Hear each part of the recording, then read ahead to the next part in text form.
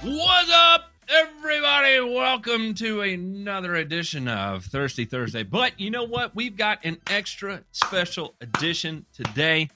We don't have any magical guests. We're not doing anything that we've typically done on the previous Thirsty Thursdays. But you know what we do have?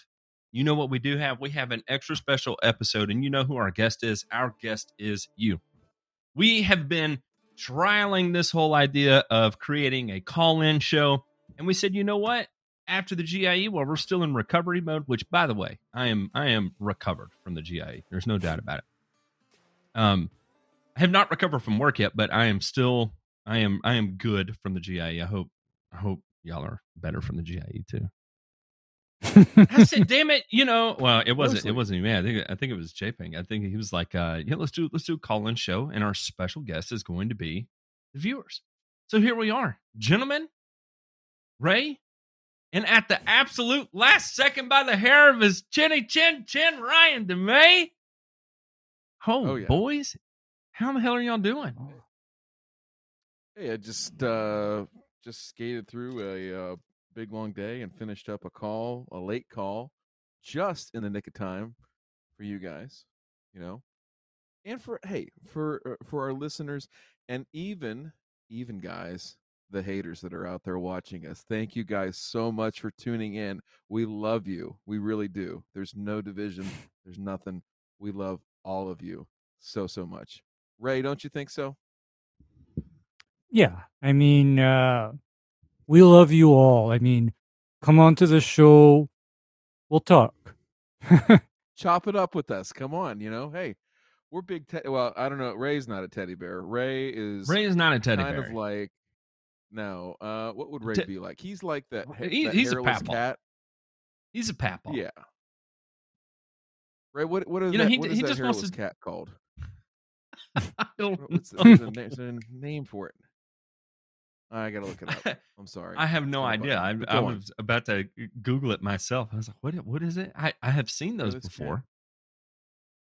But I can't say I've ever unpacked what the name of it is. Sphinx? Is it Sphinx? Sphinx? Sphinx? That was also like imagery of the Sphinx, Egyptian era, right? Pyramids. Am I recalling that correctly?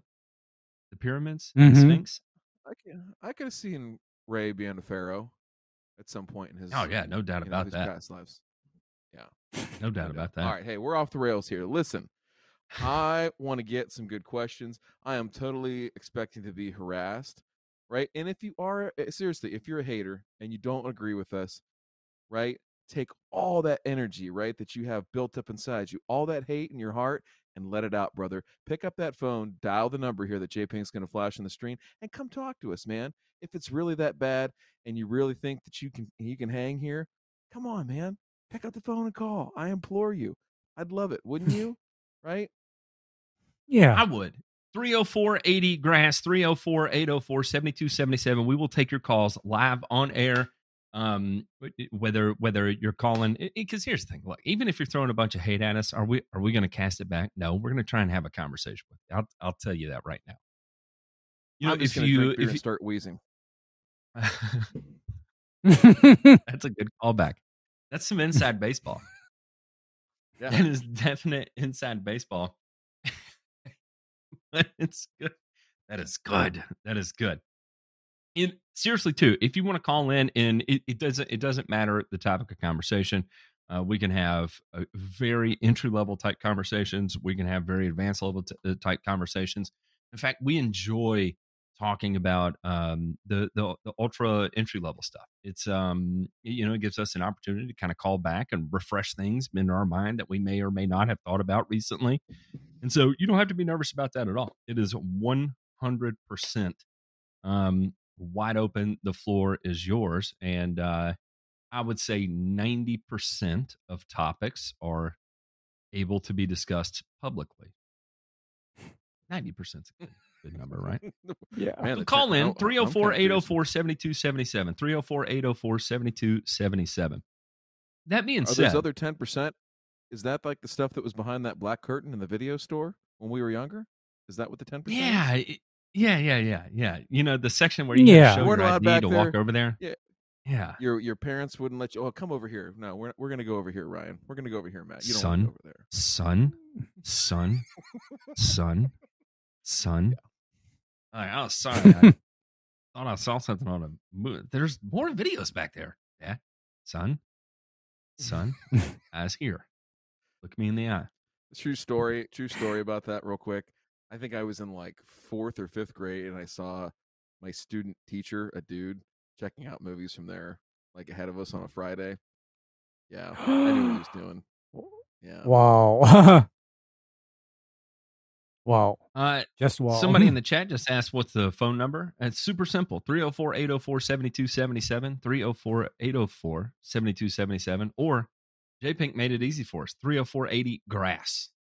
304-80-GRASS. And, you know, if you want to talk about your GIE experience, you know, we can talk about that. We can talk about ours to an extent. We had a great time. Have y'all recovered? Are you back to 100%? Do you feel in excess of 100%? Oh, boys. 100%. Y'all hear it? Oh, man. Here we go. Gentlemen, you are live on the air. Thank you for calling in. Who do we have the pleasure of speaking with? How are you guys? Good. How are you? Nanomatrix. Oh, snap. Yeah. Ooh. Here we go. What's going on, dude? How are you? Live from the deserts, not the desert, high desert Southwest. High desert Southwest. Yes, sir. I missed being with you guys this past week. It sounds like it was a blast. Oh, it was beyond a blast. It was intensely fun. That's the best way I could describe it. Intensely fun. Imagine I'm gonna look up 100,000 people in the lawn care industry descending upon a city with one intent, and that is the intent is debauchery. Right? The equipment and all that stuff comes second to what the true intent is. Yeah. The true intent is just pure debauchery, hanging out with buddies. Those are props. Burning down a city. Yeah. Yep. So it was a great time. But what about you? You called in, but do you have a question for us? You just want to shoot the shit? How are you, sir? Yeah. There's something happened today. I've got a birthday coming up, and happy birthday. One of my family said, "Is there anything you want for the lawn? Is there anything you want?" And I think I'm at a point where I can say, I don't know that there's something that I need for the lawn. And that's a strange place to be. Wrong answer. Wow. Wrong answer. Yeah. I was going to say there's definitely something. Hey, don't give in to the terrorists here, man. All right. You know, you always have to. So have an answer. what am I missing? Yeah. What am I missing? So you're cutting with the reel, correct? Yeah. And I have a Greensmaster and parts for it since last fall. And I need to get that going for next year.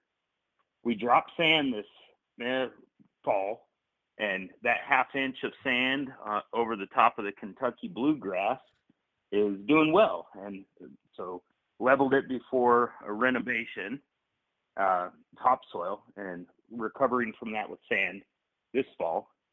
And that Greensmaster out there next spring ought to be running on smooth ground.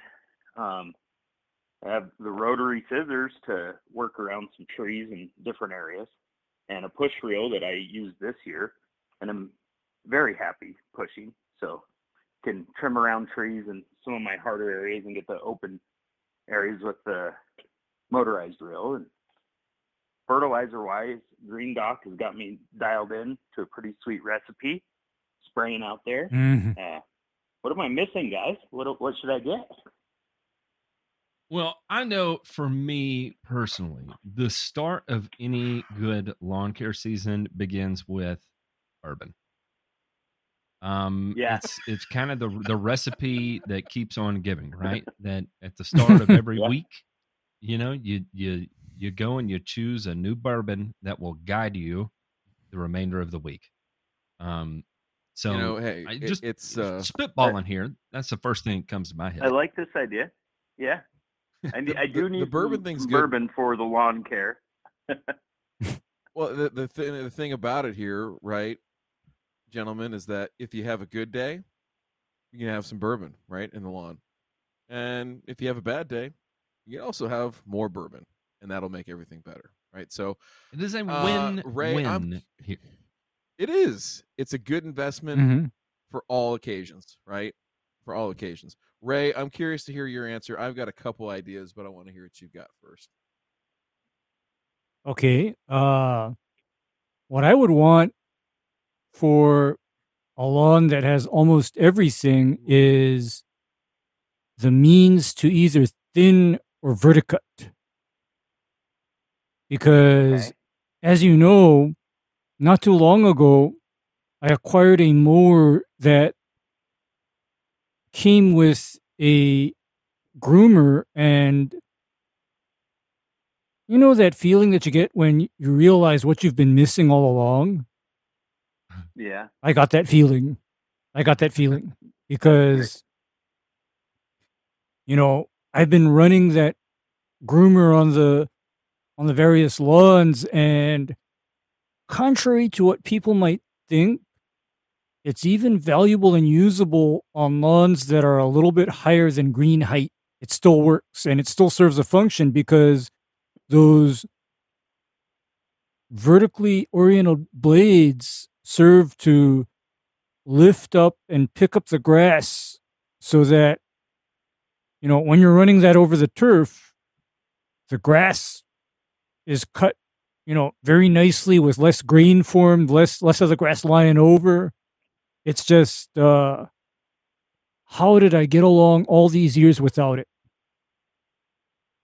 Right.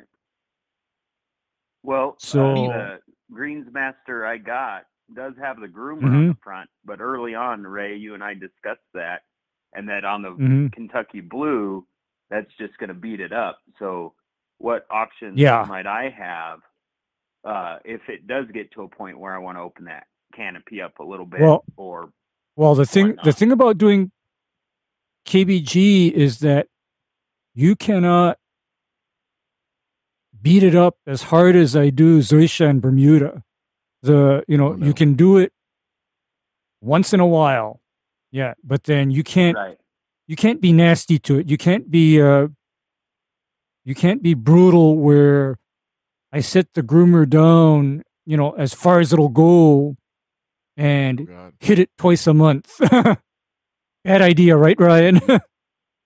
Yeah, you better put the ball gag in its mouth before you do that. So, a couple of things. I liked Ray's point, and that's what I was thinking. That's where I was headed to with KBG. Was so J Pink, throw up the first link I sent you, and I think this. So they make tools and implements similar to this in a larger scale for golf course and sports turf applications, right? With the lawn that you have, and I remember the pictures of what it looks like. It's kind of tight, and they don't make a tool that's like mid-size, right, between like a tractor pulled unit and this, unfortunately. But I think this would serve you well because you can do other things with it. But it's absolutely fantastic, especially in a Kentucky bluegrass situation where you're what? Remind me of your height of cut again, like 3/4. Yeah, 7/8, 3/4 or 7/8, and Perfect. 5/8 on the bench, but it's not. Okay. With that manual reel, I'm floating up on that dense canopy at this point. So Okay. real height, 3/4 is a better number. Gotcha. And So- so, go ahead, Ray. So I think, when somebody tells me that they're floating, that basically is an indicator to thin or groom one time. That's my indicator, my sign that kind of is indicated. I'm not saying, however, to do that every time. And even in my case, that is not something that I'm going to be doing regularly or frequently either, especially with me coming into what I consider the non-growing season in Hawaii. Grass stops growing, middle of next month for me. Mm-hmm. Mhm. Middle to end of December, grass doesn't grow, so I should be mindful about beating it up because it might not get back up. Well, yeah, and that's something too, especially in his climate, right, where it's still pretty mild temperatures and everything right now, but it will get cold, right, coming into the next few months. And so there's going to be a period where like a point of no return as far as these very aggressive cultural practices. So a couple things too, on the groundskeeper rake, all you're going to do is drag that through the lawn a couple different directions and try to lift up and stand up what you can and clip that off. You're going to also lift up some of the daughter plants that are coming off of the rhizomes and hopefully create a couple of new growth points and continue to try and build that density. So all that being said, the next thing I was going to ask about your greens master, is it a grooved roller or a solid front roller that you have on that bad boy? I have a grooved roller. Now it's not the greens master that's floating; it's the manual reel that is. Right. That's telling a grooved roller. Okay, so that's telling me, with your manual that's floating, it's telling me that it's time to go ahead and throw your grooved roller on there. Now, you're not down low enough to have this phenomenon happen. Ray would understand this, and Matt from his golf course days. When you throw that grooved roller on there, whatever you set to bench, your actual height of cut's probably going to be somewhere around 5 thousandths lower in effect, right, when you go ahead and put the mower on there. Not a big deal for you, but for those folks that are super picky about actual and bench height versus actual, that's where you can go. So I would encourage you to do that, mixing those two things together, right? So continually using that grooved roller is a good idea.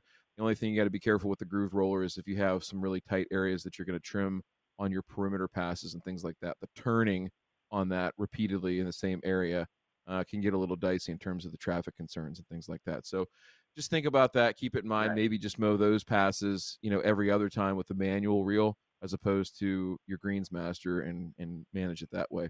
So the last thing here in terms of your quality of cut that you just mentioned, J Pink, throw that second link up there. This is for the nerds of nerds, folks, right? This is the tri-lambs, lambda, right? This is, you buy one of these and then you go in the moon room with a cheerleader, right? That's the two things you do right here.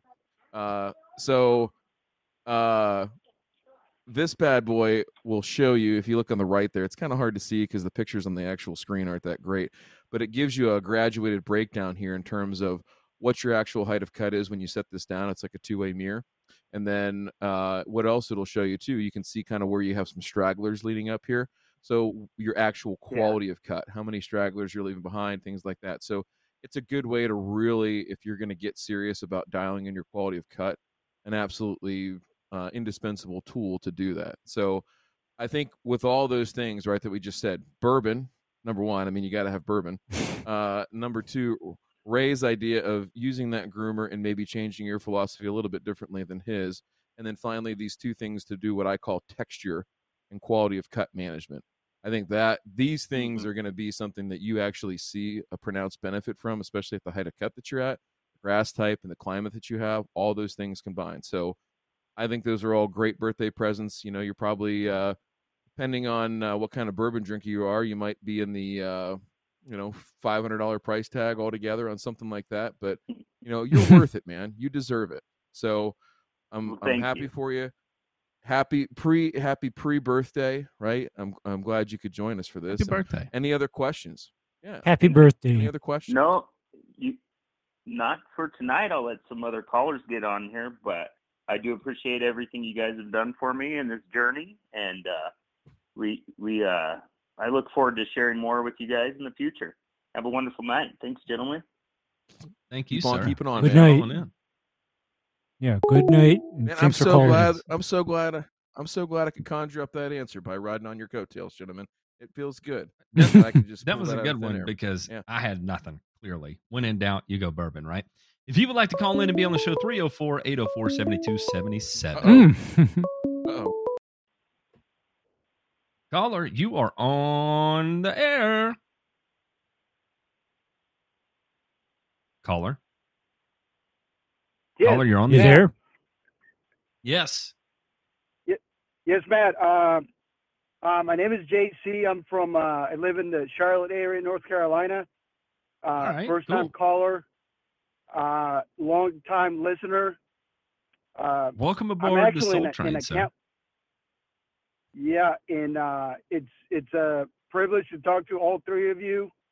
I have listened to your show probably over the past 2 years, and I have learned so much.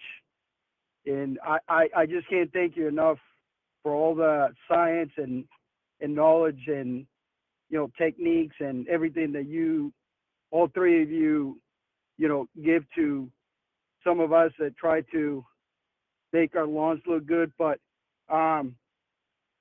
just a quick question. I have tall fescue in my yard. It's about 5,000 square feet.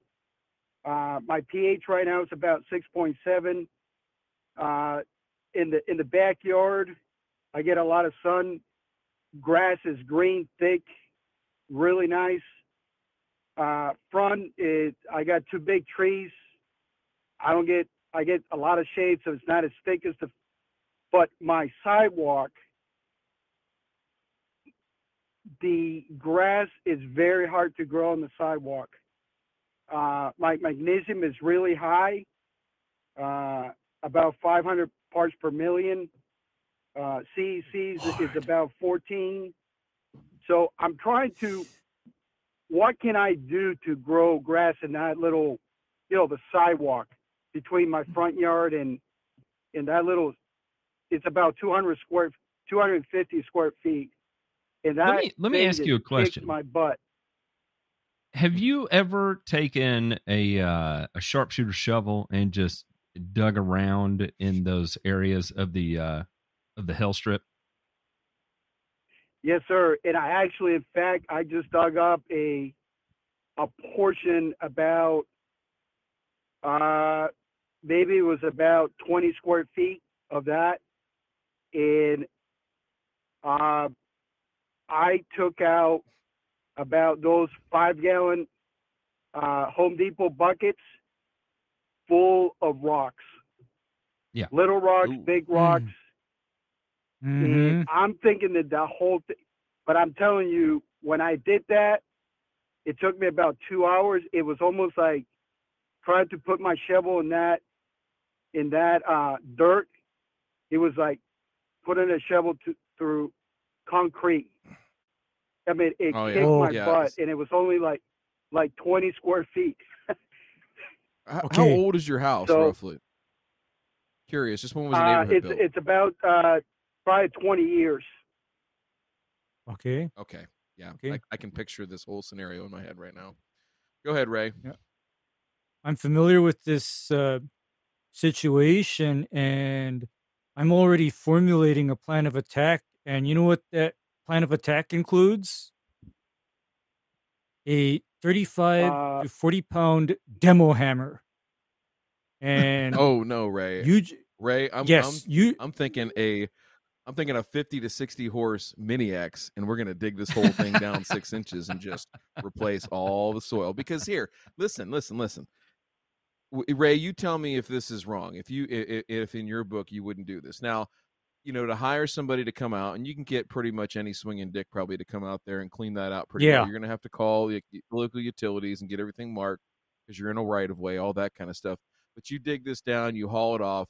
It's about 4, maybe 5 yards of dirt when it's all said and done, if it's really 200 square feet, okay?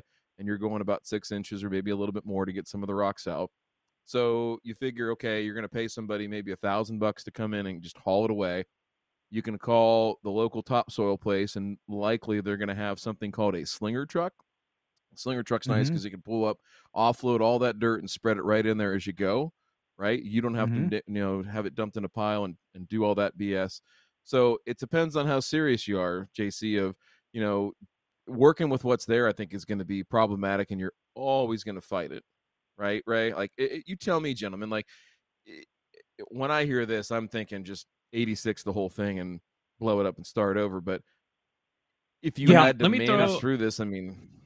Let me give you a little more controversial of an answer. Is you're in Charlotte and you're growing tall fescue. It's hot there. It's hot. Yes. So even if you do that, you have to understand that a 20% loss year over year is to be 100% expected, just due to the proximity of the concrete, the additional heat that section is going to face, and that may not be acceptable to you. So, I think what you have to weigh is being good with a 20% loss if you do excavate it out, or are you good with whatever percent loss you take right now and not doing anything with it, and then digging out a few handfuls of rocks from time to time when you got spare time? And I have a third solution. Yeah. I have a third solution. Hold your breath. How married are you? No, how married are you to turf type tall fescue? Because I really like tall fescue just because, it's one of those that I don't want a lot of maintenance. I do take care of my lawn. I know my. I think we may have lost him there. I think I heard it clip. Oop. But case in point here is that's a good point, Ray. And hey, tell me I'm crazy here, but you know what I'm feeling fresh about? Laying down a little Meyer Z52 Zorja. You know what, Matt? I could agree with that.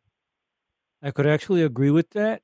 And here's why I could agree with that. Not only will that Z52 probably survive there, there's a possibility that it's going to take over the whole freaking neighborhood. He'll become the neighborhood's favorite person. Just saying. Just saying. If he likes low maintenance, right? It would be relatively simple. It's kind of a set it and forget it, right? Just don't fertilize it at the same time you're fertilizing your tall fescue, right? You could almost entirely leave it alone, and it's going to turn green in the spring, and it's going to go dormant in the fall, right? And if you feel real froggy, you get out there on the 4th of July and sprinkle you a handful of whatever on it, and it'll turn nice and pretty and ultra dark green. But Meyer Z52 in and of itself as just a cultivar, it's not hideously ugly, and has decent color. We got another caller here. Caller, you're back. Or is it a new caller? New caller. Ooh. We're playing Guess the Voice. Who do we have on the line here? Oh, come on. You don't know this voice? I'm gonna go with I was reading the chat earlier, so I'm gonna go with Castleberry. Come on, brother. How's doing? What are you doing? I am sitting here trying to work and edit and do things that happened 2-3 years ago, and I'm failing miserably because I'm listening to you fools. Well, that's good. We're glad I'm happy. We're glad we can be part of your failure. That's what we're here for. That's wonderful, guys. I just wanted to pop in real quick, say hello, see how you guys are doing, and just let you know that the lawn care community appreciates you, and you keep doing what you're doing. You're making an impact. I appreciate that. Thank you. Coming from you, from you. Seriously, we do appreciate that coming from you. Of all people, you would know. So thank you. Hope everything's well out there with you. Is it snowing yet? Good. We've got snow on the mountaintops. It is slowly creeping down into the valley. Things are slowing down. Leaves are falling, and we're probably going to have 12 inches of snow on Halloween. Probably not. Maybe just a hail and sleet storm with a tornado. Who knows? You never know what the weather's doing out here. Wow. That sounds terrible. Well, you did a really good job of selling Utah as a location there. We got tornadoes already. I'm scared. And then we've got snow. I'm even more frightened of snow compared to tornadoes. That was it. And I know y'all got fire. Here's the thing, though. Fire is a +1 for me. If you can recall in my history, one thing I'm not afraid of is fire. I'll burn anything down. Hey, deep yeah, I'm pretty sure insurance would have covered that.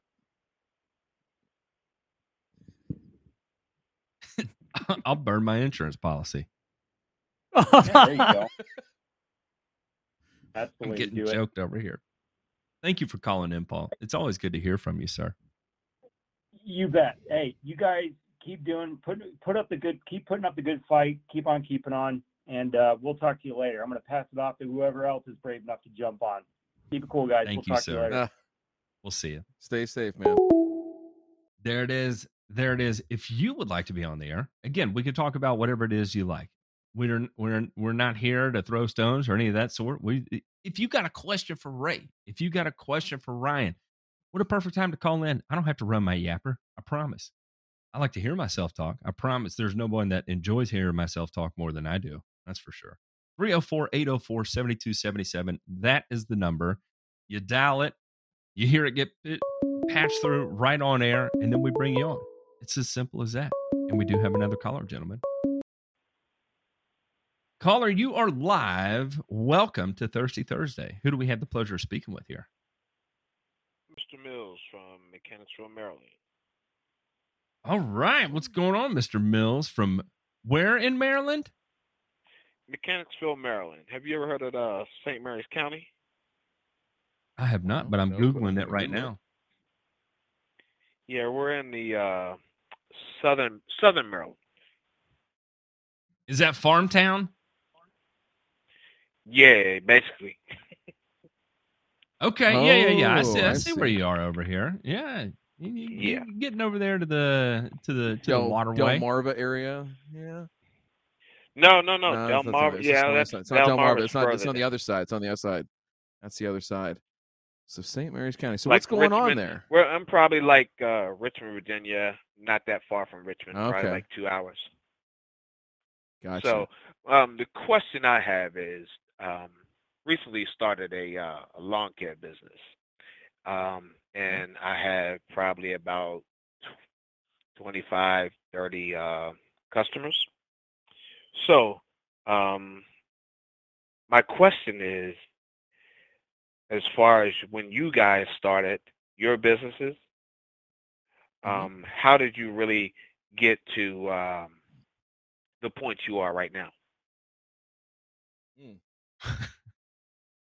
Well, let me ask you this: Are you a full service maintenance or just Furt and Squirt? How are you going about this? Well, basically, like you say, Furt and Squirt. Okay. Okay.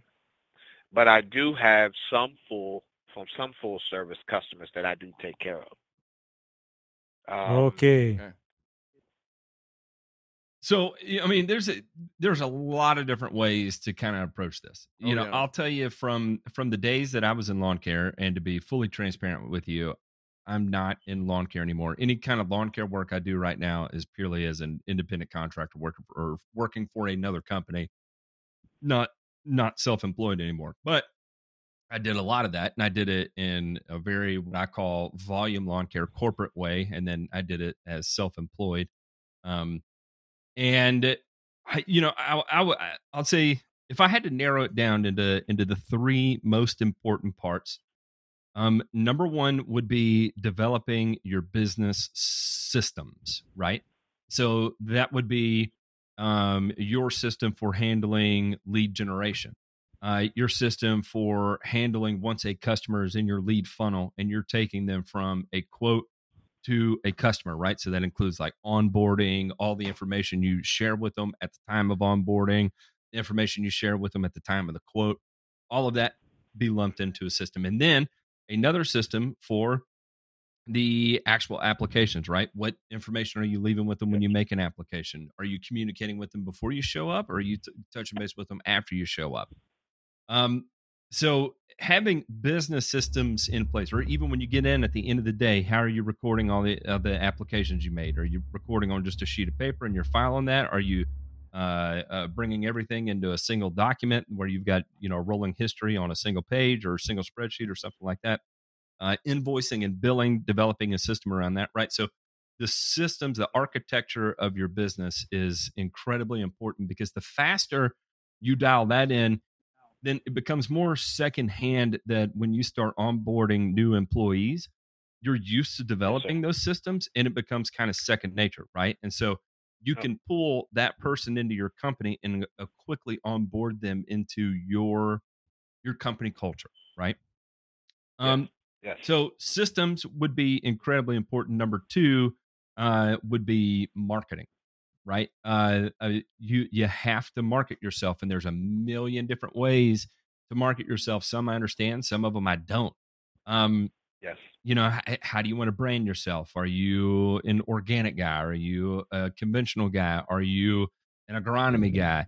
What sets you apart from the competition, and understanding what Yes. you want your target customer to be. So when you build your marketing programs, you're going after what you perceive to be your ideal client, right? And some of that may include Yes. like a client validation, right? Or a pre-screening of sorts, right? To make sure that even before you step foot on their yard, you've had enough of a conversation to know whether or not they're going to work. And if they're not going to work, purge them and just don't even entertain it. Move on to the next one, right? So Yes, marketing sir. is a huge one in getting to that next level. And then number three, I can't remember what I was thinking with number three. I'm drawing a blank now. Uh, I apologize. I have Oops. not slept in now I'm at 40 hours. I can say with certainty now it's been 40 hours since I've been asleep. But um I would say something along the lines of dialing in a program that is going to be as specific as you can get it, right? No, I remember what it was. It was deciding what kind of business do you want to be, right? Do you want to be an Okay. ultra high end provider that's only taking on a few customers, charging a very healthy premium for your expertise, or do you want to be on the volume side of things where you're looking to pick up 400, 500, 600 customers, have 1, 2, 3 trucks on the road, and eventually remove yourself from the business and let somebody else handle the whole thing, right? I feel Yes. like deciding that early on, and whatever decision you do make, I don't think there's a right or wrong answer there. They're both right answers, but ultimately, whichever one you do choose, don't let it bleed into the other. Right? It's very Exactly. difficult being from a psychological standpoint of selling yourself as an expert, but providing high volume lawn care. Right? Because Yes. as you have to drive past these lawns that are all eat up with brown patch and pythium, and they're not buying fungicide applications from you, um, Yes. it's really difficult to not want to pull over and either slap the shit out of whoever signed up for the service there, Yes. or not just fire out the permagreen and just go ahead and do the cheapest fungicide application you can to get it down because you're sick of it looking that way and your signs in the yard and you're scared other people are going to see it and equate you with that level of work, right? So Yes. those would be the things I would focus on. That would accelerate growth. It may slow you down a bit in the beginning while you get all that figured out, but once you do, that will allow you to skyrocket to the type of business you want to be. Ray, Exactly. Ryan, where am I at on this with y'all? Ray, you want to go first? You want me to? You go ahead, Ryan. You go ahead. Yeah. So, I mean, I think Matt touched on a couple important things of identifying your ideal client relative to your business model, right? So, Yes, sir. some people were mentioning in the chat that volume lawn care right now is really really tough to scale at once because you're going to have to hire people, right? And then they're going to have to know your system, so all the more reason to have that in place. But can you hire somebody at a rate that's going to make sense for the long-term viability and profitability of your business right now, given the labor market and where things are?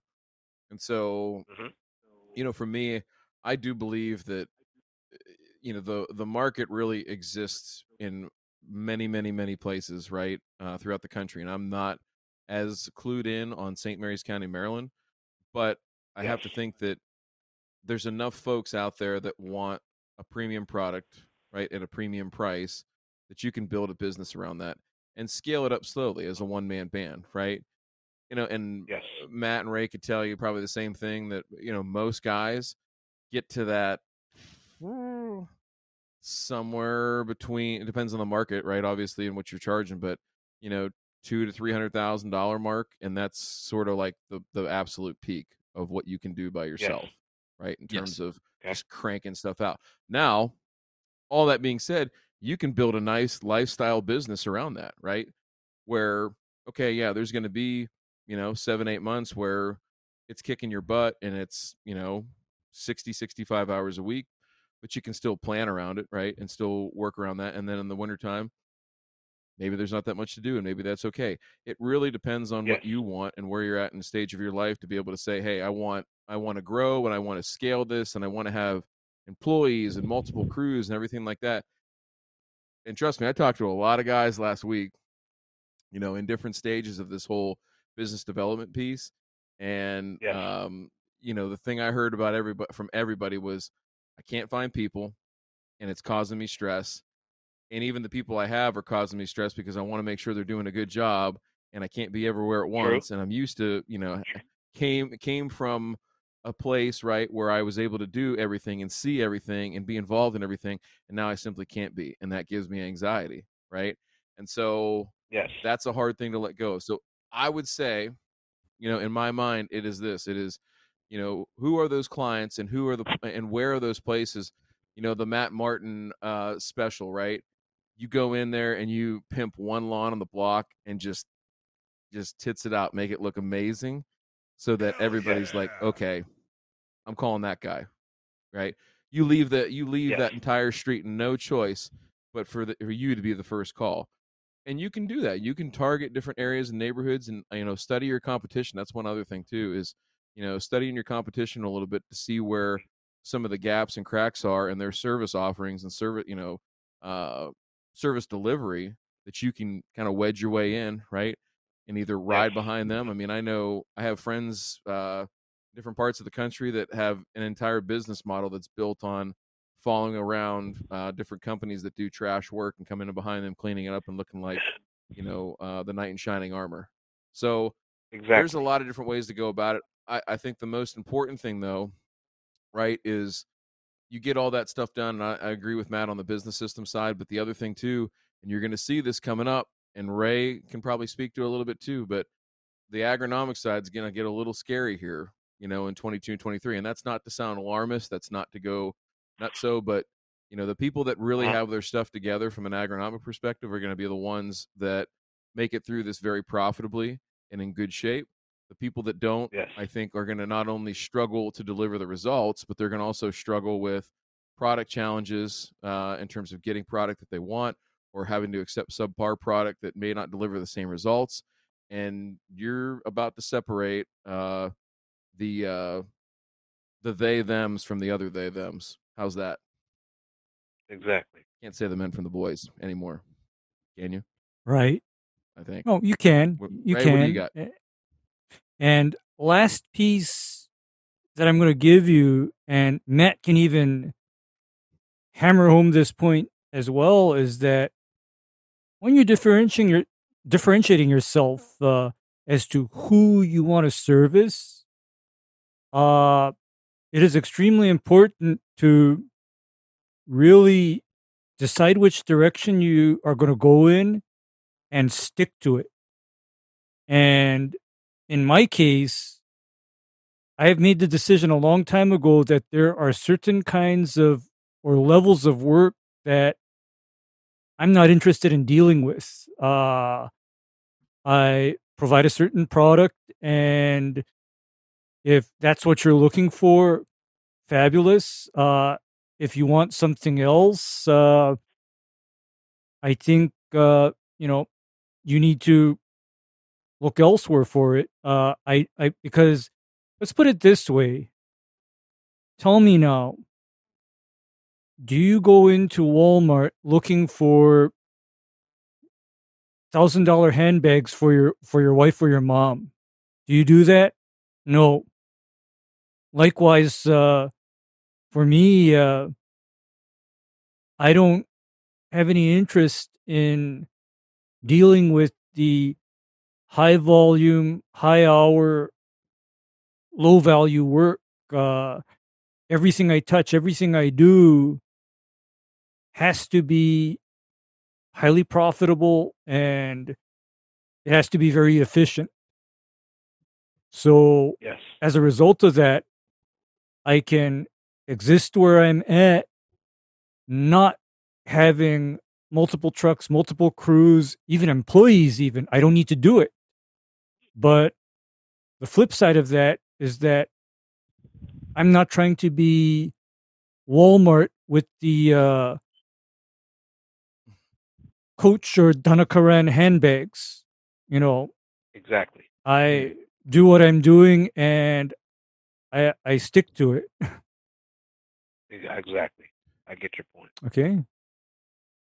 So JC, what I would tell you to do is this, you have 30 clients right now. Think about, if you were going to separate those clients into, your A clients, your B clients, and your C clients, because everybody's got them, right? Like, I don't know how that breaks down in terms of percentages or numbers, raw numbers in that 30, but, go find your top ones that you like to deal with, that pay on time, that appreciate your work, and that that you can showcase your talents, and take your business to the next level, right?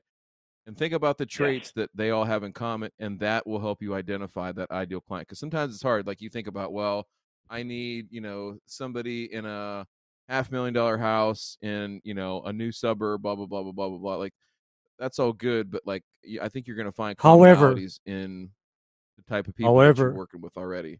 However, yeah, be careful, because what I had to learn in the financial crisis of 2008 was I had to be extremely careful about who actually was doing well and who was going to transfer their financial uncertainties onto me.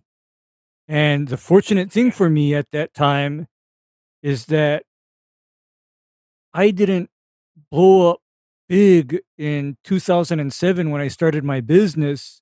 So I was able to tell people when the stock market crashed, for example, I'm so sorry to hear that. It was a pleasure doing business with you. Let me know if things change for you after. Good day. Ray just straight up breaking up. Hey, you're not doing as well financially. Guess what? This is not going to work out. I love you, Ray. Well, it's not a matter of that, right? That system of qualifying. I know. I'm just teasing you. Yeah. Yeah. Exactly. No, but it is qualifying your customers for sure, and understanding what they do and how they operate and things that might impact their ability to keep you on, right? So, yes, all good things, and I'm anxious to hear. J Pink, we'll have to get some contact information off the air here and bring this gentleman on. I know that I know you told us to not tease this out because we're booking into like February now, but gosh darn it, we got to fill up the schedule. All right. I know.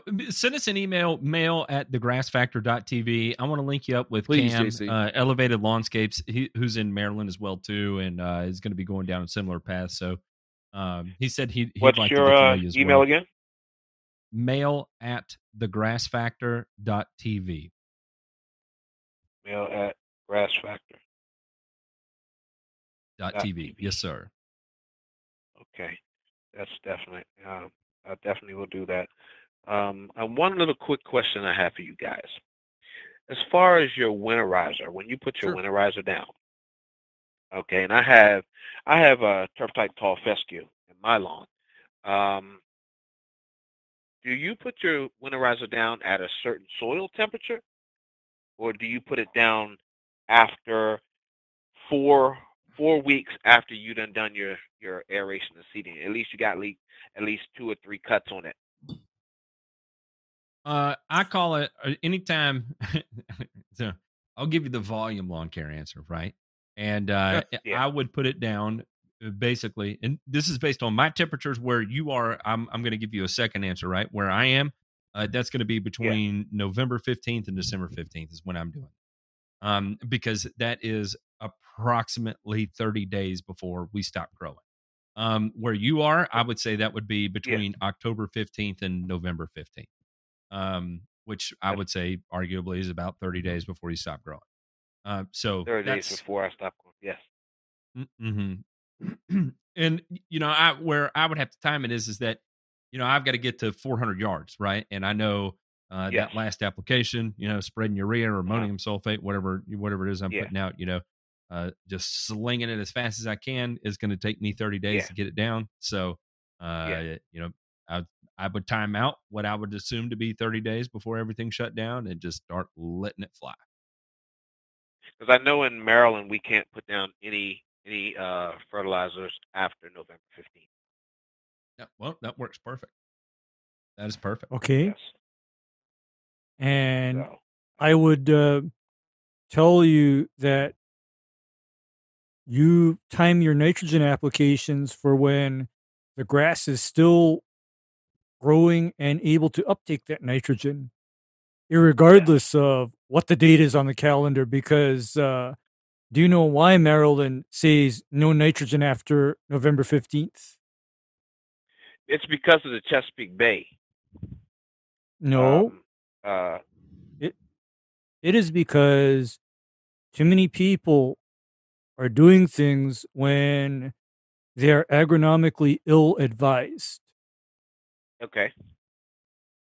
That's the exact answer. I mean, the side effect of that is that those ill-advised applications have an environmental consequence. Yes. Yes, sir. So last thing I'll say is that temperature is important, but what we know from the most recent research out there on this topic, JC, is that it's really a function of the plant's demand for water, right? Because N is entering the plant through the solution of water that's being taken up by the roots, right? So when that demand slows down, so too does the uptake of nitrogen. And so in particular in your case and where you're at and the concerns, with leaching and loss potential of that nitrogen, it's really, really important to time up this app while you're still taking that up. So in my mind, right, like I would probably put a hard stop on all nitrogen applications in your case in most typical years, say around November 1st. I'd beat that November 15th date by a couple of weeks most years. So I think your go zone is really going to be anytime October 1 to November 1, depending on the year. And certainly, if you're high end, like if you're going to go that route and not be on the commodity side, then I'd be going for more applications, lighter rates, right, leading into that window. So September, October, maybe that's 3 apps that are 3 weeks apart over that, 8 to 10 week span, something like that.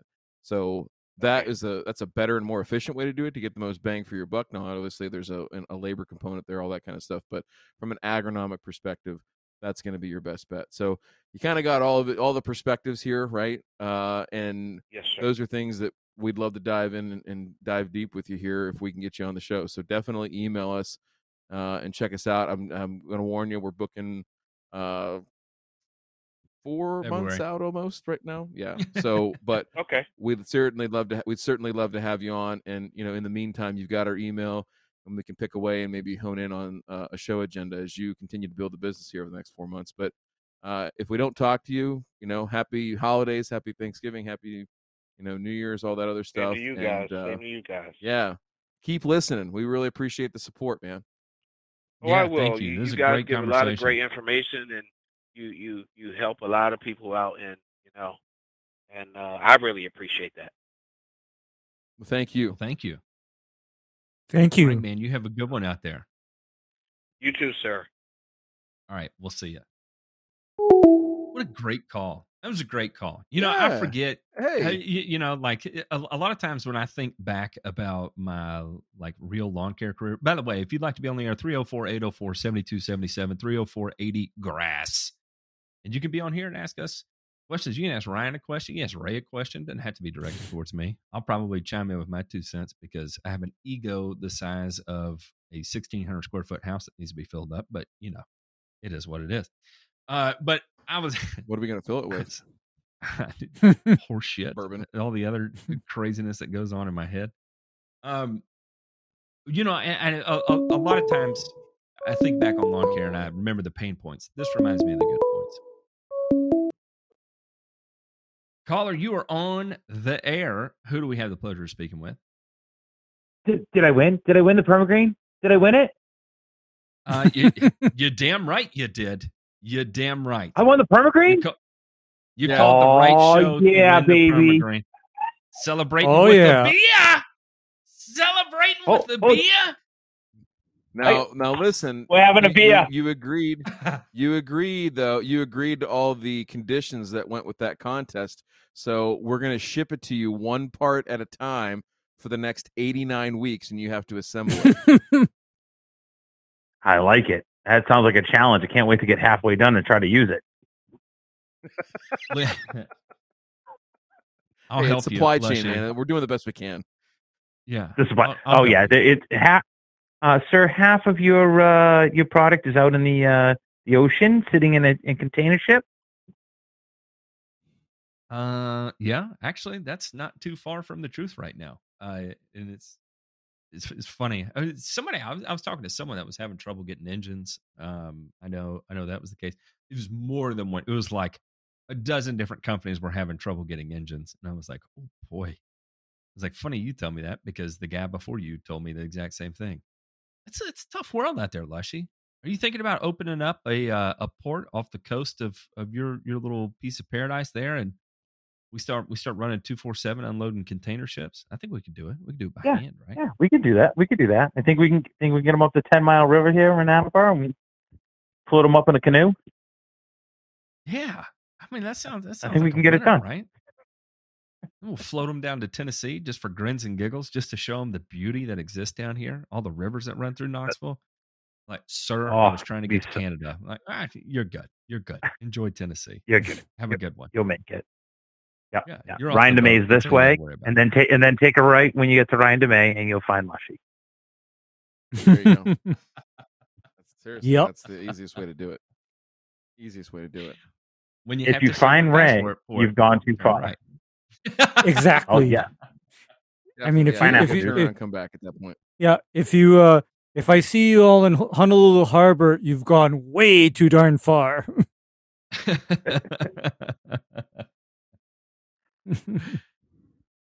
So Talk what to me, are Lushy. your What are you guys' doing? thoughts? I got a question. A serious question. What are you guys' thoughts? I may or may not have spoken to some of these guys. A couple guys reach out once in a while asking what I think about going into business. What are your thoughts about someone? I think it's a good idea for someone to try to get into business now, even though prices are going to kind of go a little crazy, because they're going to have the ability to kind of set their pace off of the prices being so high, their material cost. Ooh, so Well- like jumping in at the market high kind of thing. I mean, that's have pretty a much what theory. these guys are kind of looking at. My theory is that the pressure of the cost of doing business right now, with it being so high, it will breed innovation. And getting fresh blood in there to shake shite up and stir the pot a bit is always a positive thing, because the people who are good at reading the market will see the good that's being brought into it and see the bad that's being brought into it. And if you're on your A game, you'll be able to pivot, right? So I don't know. That's as good as I got.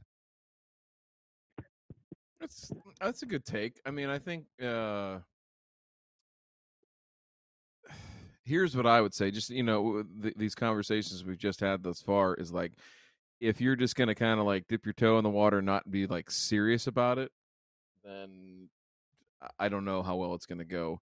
I'm not saying that you have to be huge and get 100 clients your first year, right, and get to six figures, in 2022 and consider yourself a success, but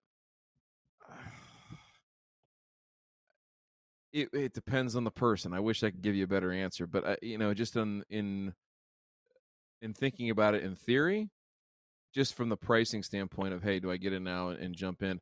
All I'm going to say is, with the way the prices are going to be and the way that I think consumers are going to be that much more clued in on stuff, you got to be able to produce, right, Ray? Like, you're not going to be able to charge even the going rate, right, let alone higher prices, and then have a problem, have an accident, miss something, callbacks, all that kind of stuff. Like, that's just, I don't know that that's going to fly, because I think the competition is going to be that much more fierce. Don't you think, Ray?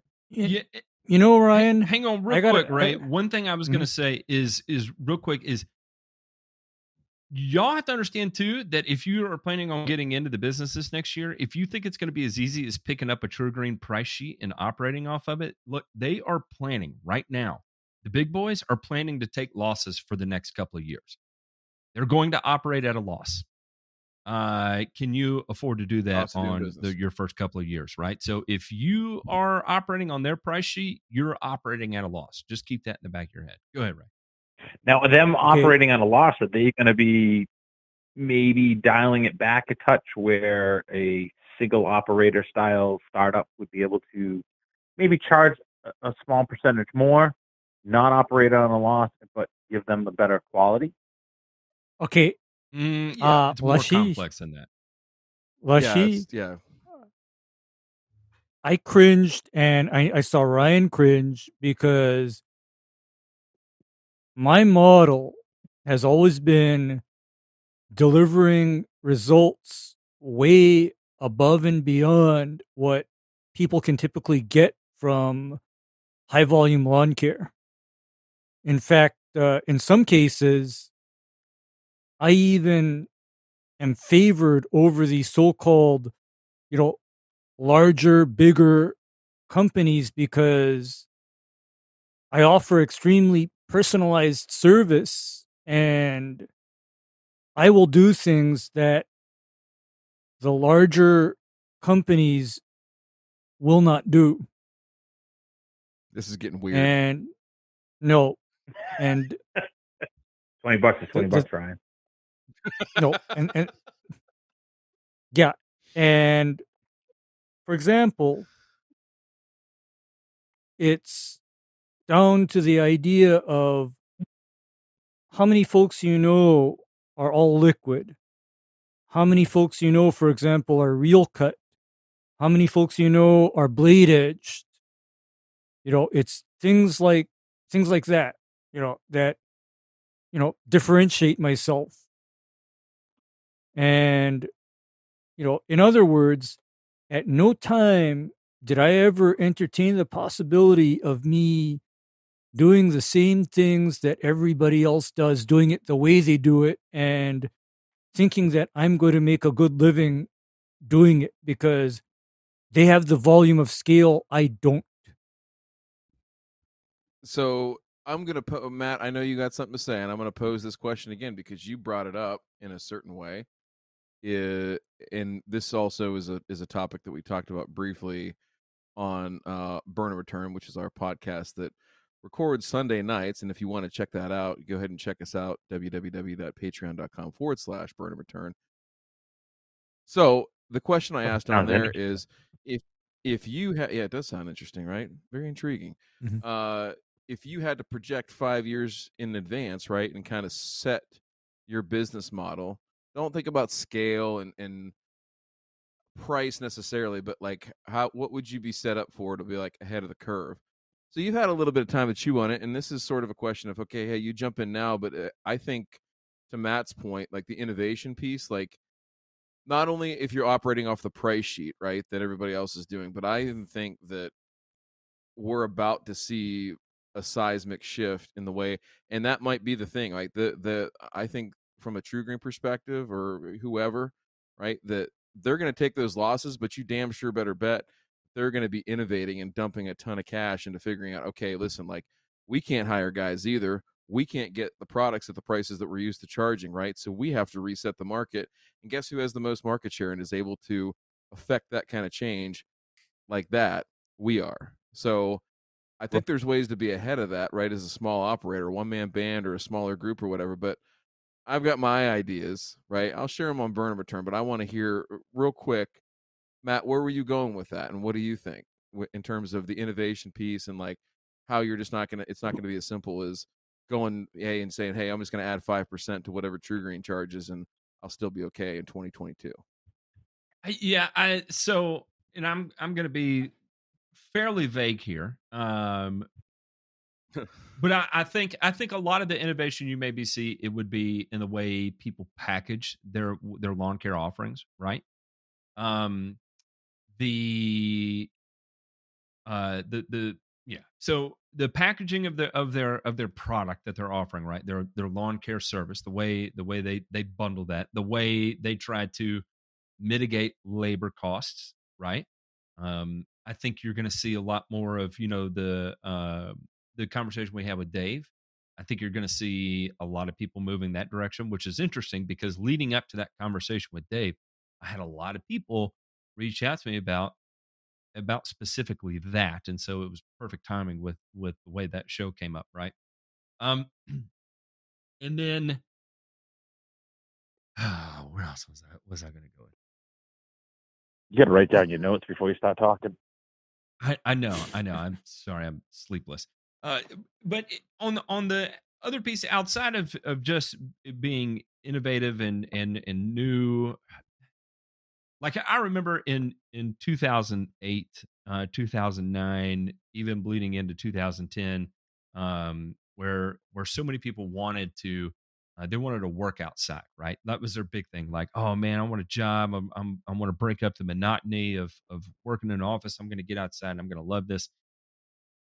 This is the way this usually goes. Is that it's I would argue that 70%, 75% of everybody that gets into the industry right now, because of whatever pain point or excitement that they feel, 75% of them are going to be out of it within 2 years. And that's purely because it is not what they thought it was. Getting out and treating yards is the absolute basis of it, right? It makes up a very small percentage of what you actually do. The overwhelming majority of what you're doing is actually building a business. And you have to approach it with the mindset of building a business first. There's a lot of costs that go along with that people aren't prepared for. You have to you have to market yourself, and you have to market yourself in such a way that what differentiates yourself from True Green, because you can come out of the gate and say, oh well, I provide a better service, I provide better lawns. That's awesome. That's awesome. Why do people believe you? They've never seen your truck, they've never seen your face, they've never seen any yards you treat. You've only got 10 customers. They're spread out across all over. What are you going to tell them to drive, 40 miles away to go figure it out? It's a difficult thing. So now all of a sudden you've got to build a brand that in words is going to be catchy enough. And are you going to be able to do that on your first try? Right? Are you going to have a tagline out of the gate that everybody's going to come running to you? No, you're not. Maybe 1 out of 100 tries could you come up with a tagline that's going to turn people on to be like, I'm hiring this company instead of True Green because I believe exactly what they're telling me. So I think a lot of that innovation is going to come from the way people talk about themselves, right? And like I said, back to watching the people that pivot, they're going to see the ones that work and they're going to scoop it up. So if you do have success with one, like you've got to steer into it really hard and define it, right? You have to be the definition of whatever that tagline is. And that way, when anybody in your service area thinks of that tagline, they think of you, not your competition, because they know your competition, that's not their business model, or it just doesn't make sense that they could even carry that kind of powerful message. I know I'm kind of tapping around in vague generalities there, but I feel like to really I think you're making need about 45 minutes. I think you're making some good point. I mean, because when I started in the, all right, what is the local company charging? Big company, what are they charging? And that's how I started, because you didn't know what a price point was. I didn't know how long it was going to take me to go out and actually do the fertilizer on someone's property. Like there's a ground zero. You start at somewhere. Calculating, charting your times on a job. I mean, even if you're just going to spot spray, you're driving in to spot spray someone's yard. How long did it take me to spot spray? How much did I use? I mean, you need that for your chemical records anyways. You need that for How long is the drive time between stops? What is your average 100%. fuel expenditure? What does it cost? Get those, one thing I learned from our boys at truck payments. Yeah, I learned from Hallgenics. Get those golden roads. All those roads that you have all those customers on. Don't give discounts. You want to have as many customers as you can. but don't give a discount on it because Mrs. Smith moves away, the Jones get divorced, the Johnsons, they don't like how you look, and the Smiths are still there. And yeah, okay, that's great. Now you had 5, now you got 1. So it's I've played that. I've done that. Like, well, all right, what's everyone charging? This is what I should charge. And we've slowly just ramped up and said, okay, no, this is what we need to actually make money to do the way we want to do it and try to make a difference and be able to drive by that lawn and see the difference. When you get the phone call that says, okay, I took the dog for a walk and everyone in my neighborhood that has your yard sign in it, their lawns look better than everyone else's around. Come do my lawn. That's what you want. And from a financial and standpoint, again, you have to think about how long that takes, though, right? Like, how long does it take Right. to have a large enough portion of the neighborhood to walk the lawns to put 2 and 2 together? Is it going to be the first year?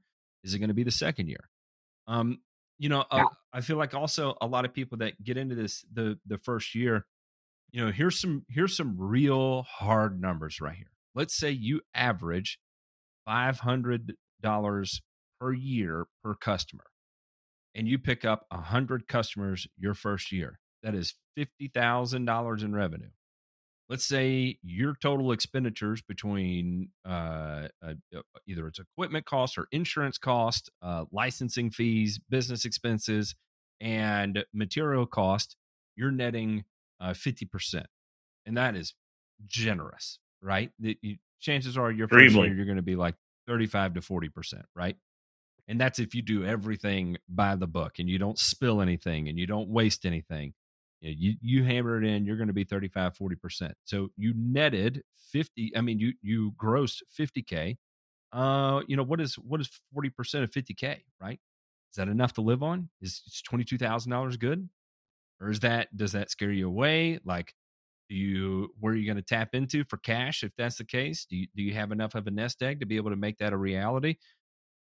Then, and why I bring that up is that then what you'll do is you'll catch yourself taking on work to make up the additional money that you may not be suited for, that doesn't fit your business model, but you need the income.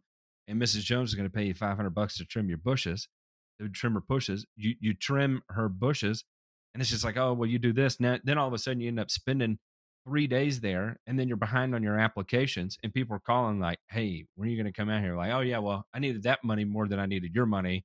And so, right, like now you start to enter the spiral. You're entering the toilet bowl, and that's not a good place to be. That's difficult to get out once you're in it. And that is a very good point, Lushy, in that I have no shame in,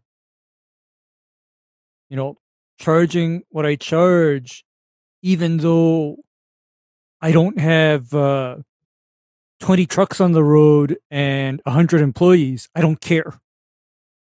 I'm still I'm going the to... same way, Ray. My comments are to most people is we're 2 to 3 times over what you think, your True Green applications are. We're above and beyond that because you've had them. You're calling me for a reason. I'm standing here because you're not happy. Well, you got your McDonald's cheeseburger. It's time to get a gourmet meal. Exactly. It's basically, I just put it to you this way, or put it to people this way, is that, okay, so you're not happy with the people that come in once a month, string trim everything, there's weeds everywhere, etc., but you then meet me and you expect me to work for the same price? That's probably not going to work. That probably doesn't work. I mean, and I emphasize that, and I even remind people of that. And the moment somebody develops a short memory, as I am fond of saying, is when it is time for us to part ways.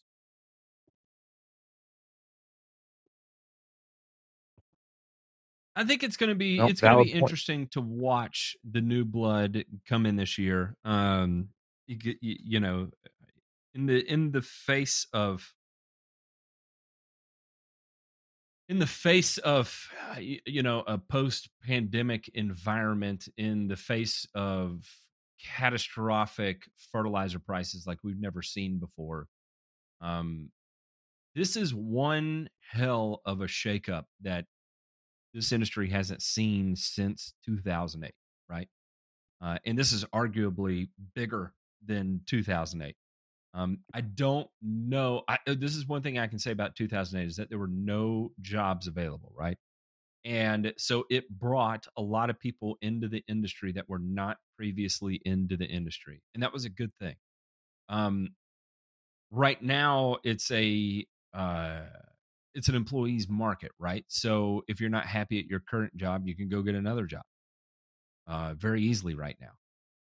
Where at the time you couldn't, and so you had to settle. And where did people settle? They settled in lawn care. Right now, it's not a settler's market, and I think that's why you're seeing people starting businesses, right? That I don't have to settle to be an employee; I can settle to be a business owner, and Right. that's a different view than what we had in 2008. And I'm curious to see in 2031 what the shakeout of that is, right? Because and I use this, there is high turnover coming in this industry soon because of how old it is. I think the statement is that 50% of the industry right now will be retired in the next 10 years, if I recall correctly. That was the quote I read, and so that's a lot of turnover. And if it's done right, the people that are coming into this industry right now from outside industries as business owners have a real opportunity as the old heads, as the dinosaurs, as the OGs begin to phase out. Fair point. Yep.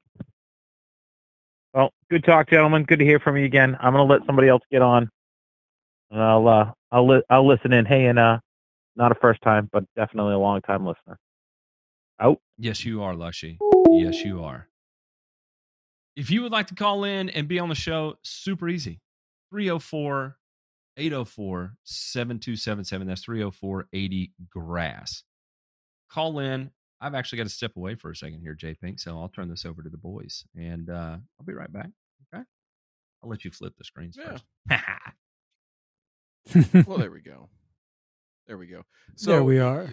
Ray, I'm curious too, like on the, I don't know, the business model side. There's a lot of talk. It seems like there's a lot of consternation about this, of like how to get in there and get started. So like you mentioned it before, but how did you break away from the chains of being employed by somebody else and start your own thing? What was that like for you?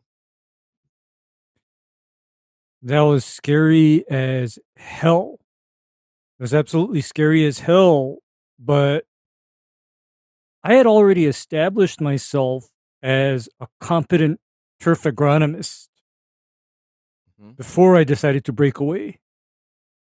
And so once I did break away, essentially I was well known, within the state of Hawaii.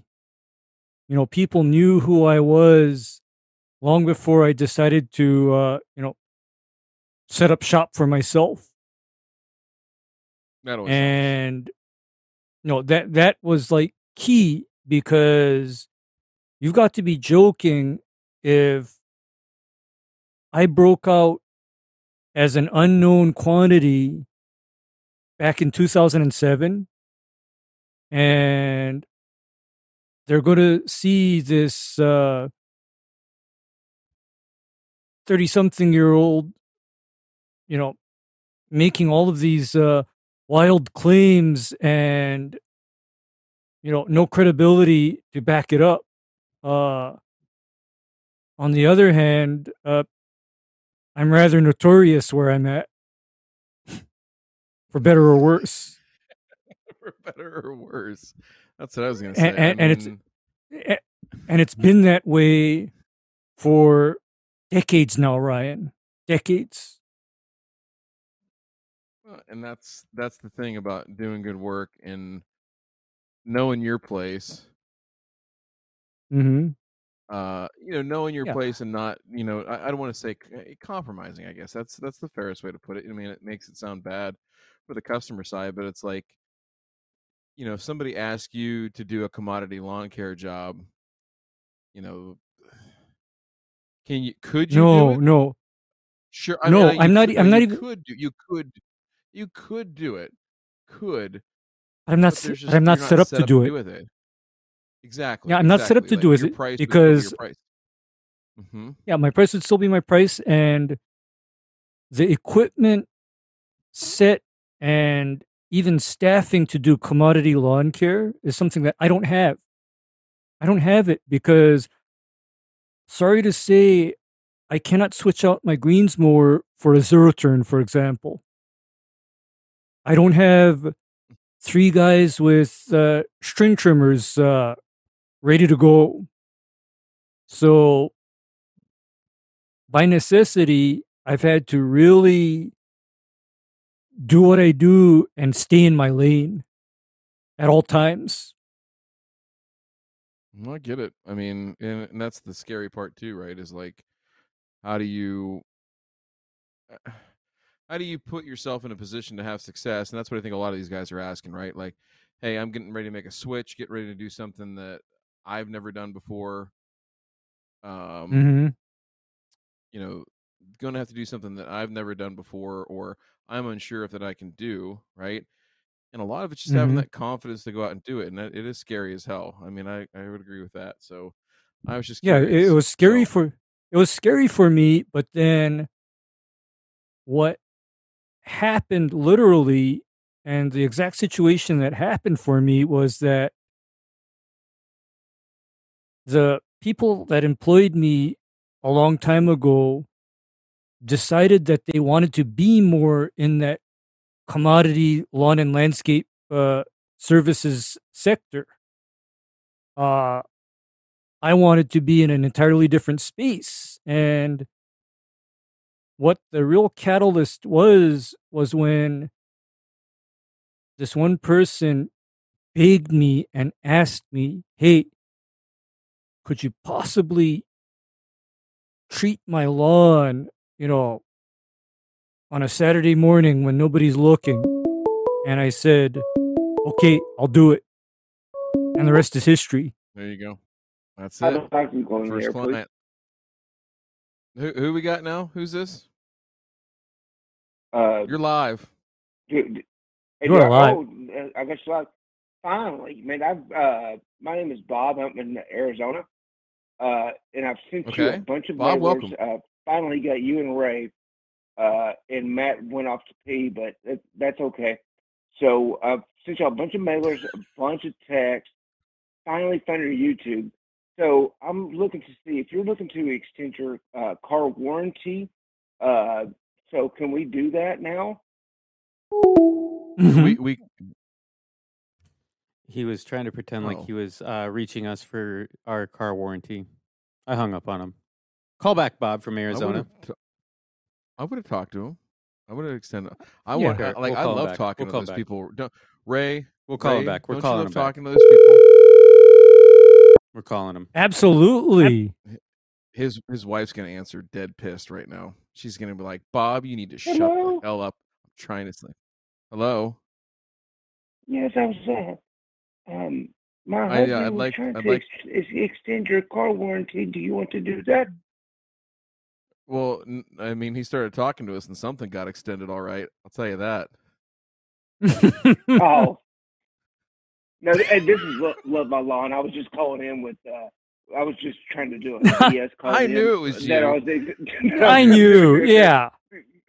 That I was trying to do a car warranty call in, the old bullshit. Well, actually, so, man, how y'all doing? Some bullshit stuff. We're doing great. Ray, yeah, we are. Man. We are. Ray is the man. Ray really is. Ray is the I'm man. third fiddle. I'm third so fiddle here on this show. That he flew in for the GIE and or not really the GIE, but just to hang with y'all. That was so good. And get to talk to Ray and everybody and get to meet Ray. It's so great. But yeah, Well, my call was actually just planned to be just car extended warranty because nobody can find you, and then I actually found you and it did that.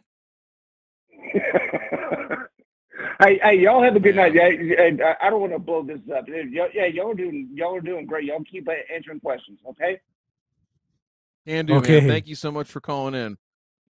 Good man, I love you. I love you Right. too, man. Good All right. Hey, night. so all right. Looking for do we have any other callers? Callers, are you out there? If you're listening, there's 101 people watching this right now, which is nuts. Yeah, there were a couple that kept trying. Go ahead and keep. If you tried calling in a little bit ago, call again. Yeah. Yeah, because we spent a heck of a long time with Lushy there, but then that's because we were talking business, and that's just how it goes.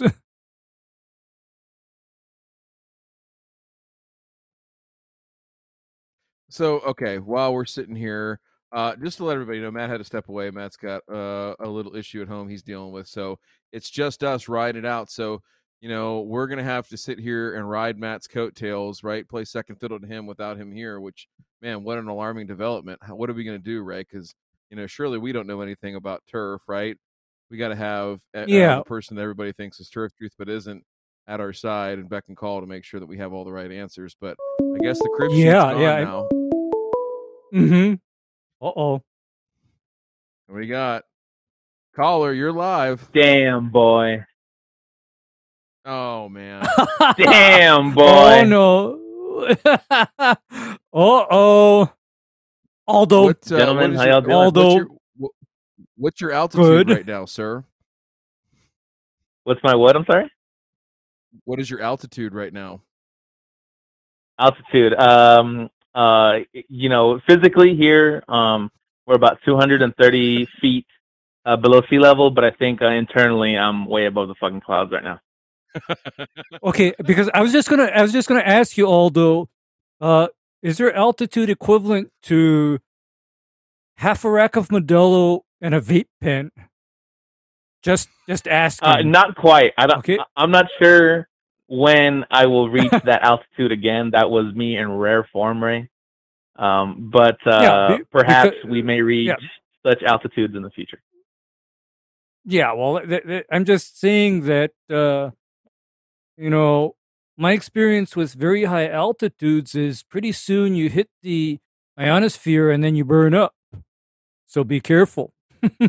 Just saying. Yeah, I think I've gone way past that. I think I may have created a few new atmosphere zones that are up there. I don't know. I may or may not have. Ray, we'll see. Ray, even though the Concorde was retired, I think Aldo is flying it tonight, right, over Southern California. So that's yeah. Well, the Concorde is not too bad, but then I honestly the fires witnessed on takeoff. No big deal. Yeah. It's all good, but I can honestly tell you, Deme, because you drove back to Ohio, I can honestly tell you what happened on the weekend had Aldo going up into the ionosphere and beyond. And he cannot deny that because it's the truth. It's the turf truth. Hey, so all right.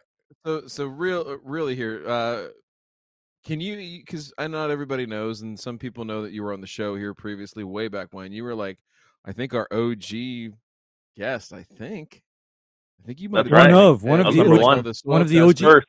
You were like, he was like episode 1 of this format, so you have a special place in our heart. Can you tell folks what you're getting ready to do to your lawn out there in Southern California? We talked so much about it. I mean, it was like a 3-hour episode. I mean, it was a real banger. But what is getting ready to take place, or what is taking place currently with your lawn and going into next year? Can you kind of give us that in like 60 seconds or so? Oh yeah, I can do it in 3 seconds. FAFO. That's what's happening. Oh, one of those. Well, let's get the long version for the folks that don't do acronyms, and I don't need you to tell that, but what are you actually doing? What's your plan here? Let's hear it. So, long story short, I spent half my summer killing, or at least attempting to kill, the common Bermuda I have in my lawn, which it was a nice stand while I had it. I think I peaked. I'm not sure I could have gotten it to look better than it already was. so I think I was ready to graduate to a better cultivar of Bermuda, hopefully by next spring. Did a decent job. About a month ago, I put down my ryegrass, and it's about 4 weeks old now. It looks great. I'm about to patch up some spots here in the next few days as soon as the seed germinates. And now it's just time to ride it out for the winter. Not much else I can do, at least not for now. What I was calling for, I'm not sure how much experience you have with seed Bermuda. I know you're mostly about like hybrid Bermuda grasses, but I do have I got a hold of some Rio Bermuda seed. I think that seemed to make the most sense for me, at least, to do hybrid and sod. It was a little pricey, so I'm just going to go with this. I'm trying to attempt to take advantage of the, what they call it, allelopathic traits of ryegrass on Bermuda. And what I would like to do is try to take advantage of that. And my question for you guys was, how long would you ride this ryegrass out? Would you go out as long as I could and, for example, go past that window of prime temperatures for seeding Bermuda? Would you kill it right at that window, or would you maybe kill it off a little early to fallow a little more? Yeah. What do you guys think could try to do there? You're in a rather unique situation because of your climate, right? So, like, I want to preface this by saying, what happened? Look at what? What did I do? Oh, there you go. This is his overseed. This is current situation. And people are going to look at this and be like, dude, you're nuts. You can't, why would you kill this off? Well, folks, he's going to have to, because like his day to day in the summertime is legitimately like 110 to 115 degrees daily, right? So this is not going to last. Yep. So again, want to preface this by saying you warm up a lot sooner and you get a lot hotter and you stay a lot hotter a lot longer. So for people in like the transition zone that are thinking about this and Cedar Bermuda and what we're going to talk about here, don't take this as the gospel, right? Right, Ray? Is that fair to say? Yeah, this is not necessarily relevant to everyone else's situation, because I'm a little bit familiar with what Aldo is actually working with and dealing with. And fact of the matter is that I believe by March or April, Aldo starts seeing high 80s, low 90s, maybe even some 100 by May or June. So that's right. So what I'm thinking now is, provided you have the water, my inclination would be to ride the ryegrass longer than I would versus if I were trying to transition back to Bermuda. I would actually take advantage of that allelopathy a little. I'd utilize it. Okay. I would say here's what I would do is I would work backwards from this date, right? So on seeded Bermuda, I would want to have I'm going to say 4 good months of growing weather to feel confident about it, right? In your climate, you might be able to get away with less, but at least 4, okay? So work backwards from the point where it's like, okay, hey, like past the point of good Bermuda growing weather. And don't forget that it's not just temperature, right? It's sunlight too, right? So the amount of light, the quality of light that you're going to get. So work backwards from there. And I'll have to look at the sunlight data from your location. Let me see if I can pull that up real quick while I'm talking, but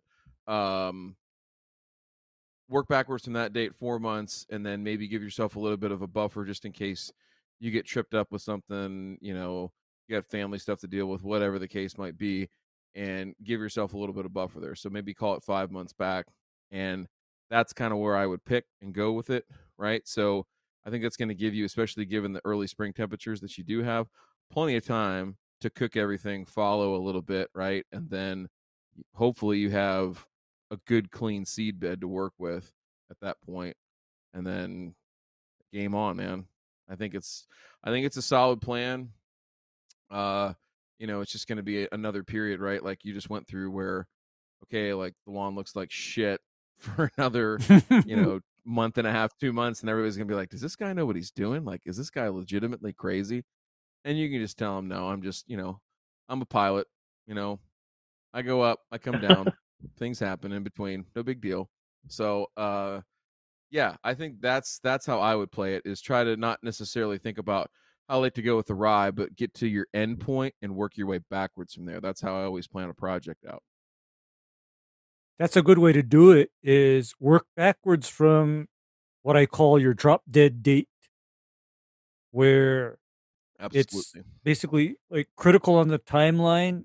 And because I think that's like the key to my successes, that's kind of where I'm able to do what I do without too much catastrophe. And by the way, Deme, I had to tell somebody that they were out of their window for scalping and sand capping,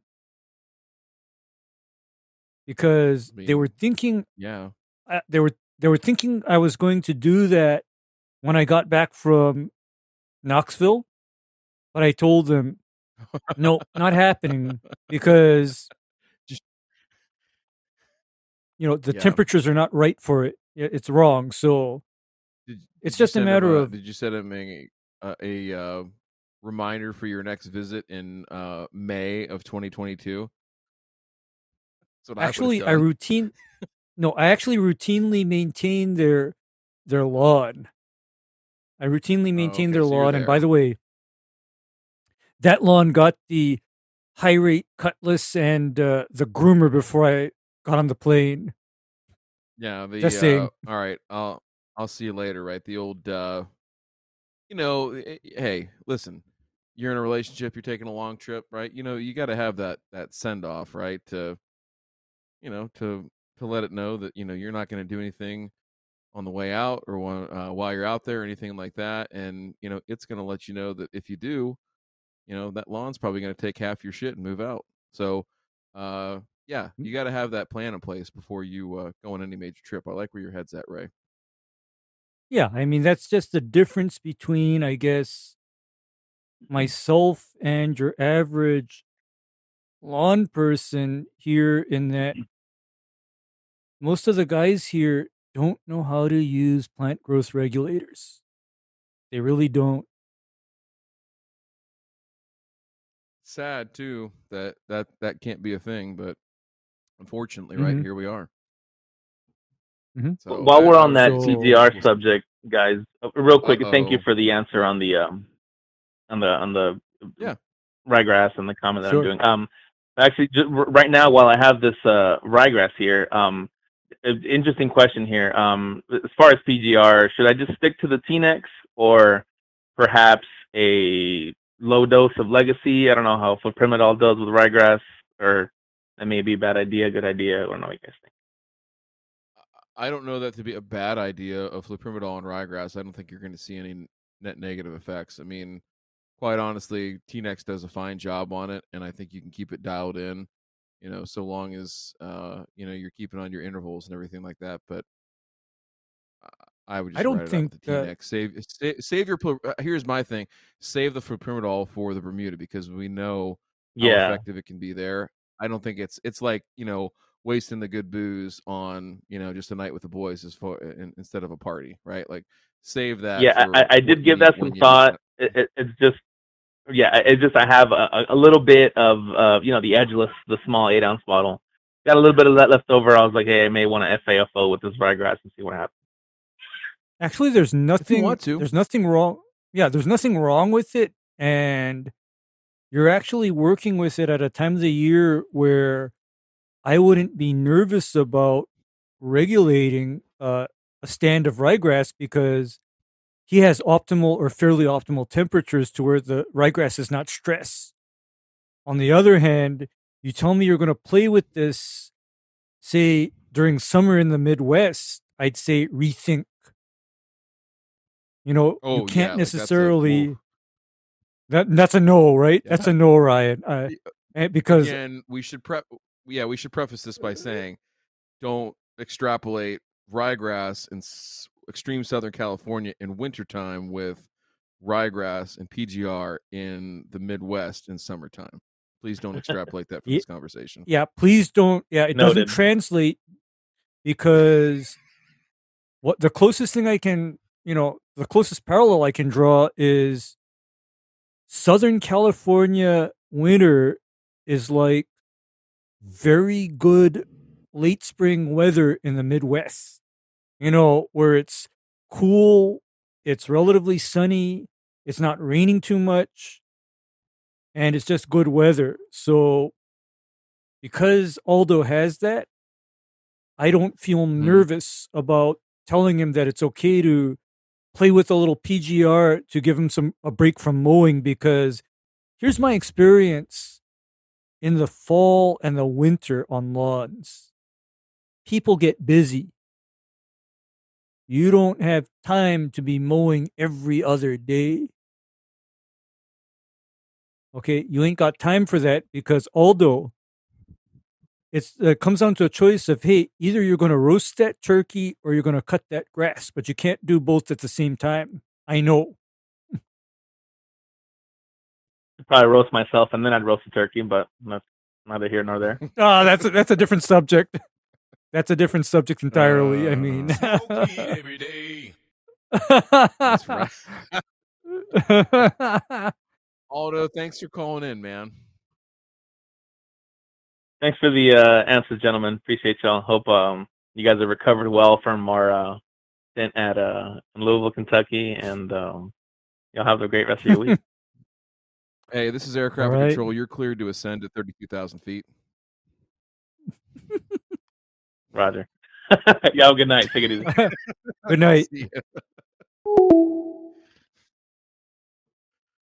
Oh man, hey, that was one of the more epic highlights of the trip. Right, was Aldo on the Discord and on the phone, the computer, and everything like that is exactly the same Aldo you get in person, right, Ray?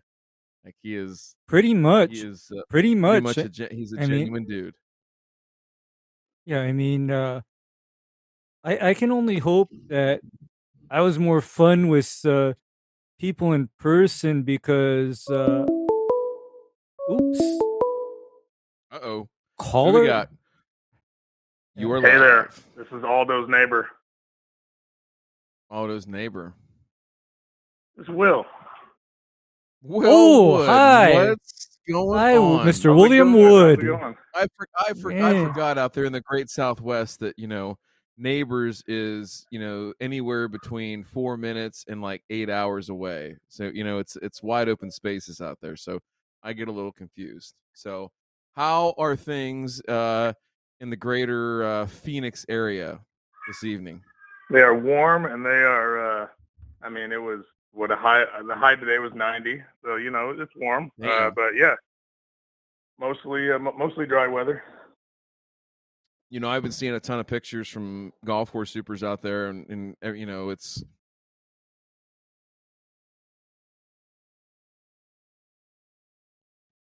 okay. I guess. There he is. Hello. Try again, no. Ryan. Whoa. No, I was gonna say. There we go. Sorry, it sounds like we cut out. No, I died for a second when I came back. So no, I seeing these guys, at the end of overseed season, and all these beautiful, lush, unplayed on ryegrass, and they're probably open up their courses like this past week or this weekend or something like that. And yeah, I did see the weather was warm out there, and I'm thinking, man, like this is like their worst nightmare of what would occur, right, Ray? Like that you've got all this traffic that's about to send because the appetite's there, and then you go through all that. So it's interesting to see. What's the Bermuda situation out there? How's the yard looking? So for those of you who don't know, William, why don't you take us through a little like synopsis of what you did, where you're at, what you've done? Because I thought it was really cool. Yeah. To follow along. Like it was definitely one of those patience projects, right? Where it was like, you got 6, 8, 9 weeks into it, and you're like, all right, come on. And it finally got Yeah, there, no, right? for sure. You just but take us through it. What, like, real quick, what did you do, and where is it at right now? All right. Well, about a year ago, or a little more than a year ago, I went on the crazy train and killed my 30-year-old bullseye Bermuda stand and planted turf type tall fescue. And I rode that for as long as I possibly could. And then it just hit May, just like Aldo was saying, and we hit a brick wall. And she cried and she screamed, and I couldn't save her. And so I just sucked up my pride, killed it off using various elixirs that I found on the Discord and on the lawn forum. And we brought in some sprigs, did a soil test, and I talked to Ryan and Ray and Matt and begged you guys for all sorts of advice, and listened and tried to be patient. And now I've got a very lush stand of 419, and I've been cutting it at about 5/8 of an inch. Ooh, nice. And nice. Beautiful. It's been good. But the tough part is trying to get one of these greensmasters, because everybody with COVID is now buying them all from the golf courses. So we're still waiting. Oh, really? So you're still without? I mean, that's the thing, is like, one can be had. I'm using can be had, but it's a price point. This McLean. What's that? Okay. I was gonna say, like, they can be had, but I think some of the price points I've seen on some of these are just stupid high, or the ones that are cheap are just so beat up that, like, you might as well go ahead and spend the $3 or $4 grand to get, a decent or a good one, right? Because the ones that are $1,000 or $1,500 are just beat to shit, right? And Ray will tell you, they're easy. They're easy to fix up, but it's also like, the time and the opportunity cost of, do I have time to take this thing apart and put it all back together? Well, it's for sure.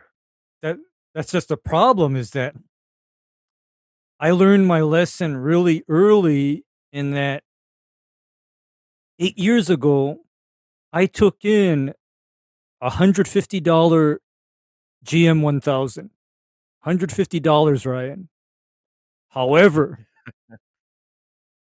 needed new bearings, needed new belts, needed new covers for the belt drives, needed a new carburetor, and then needed a new reel, needed a new bed knife. So by the time all was said and done, I think I spent over $1,000 just in parts, plus a couple of weekends removing, replacing, and refitting.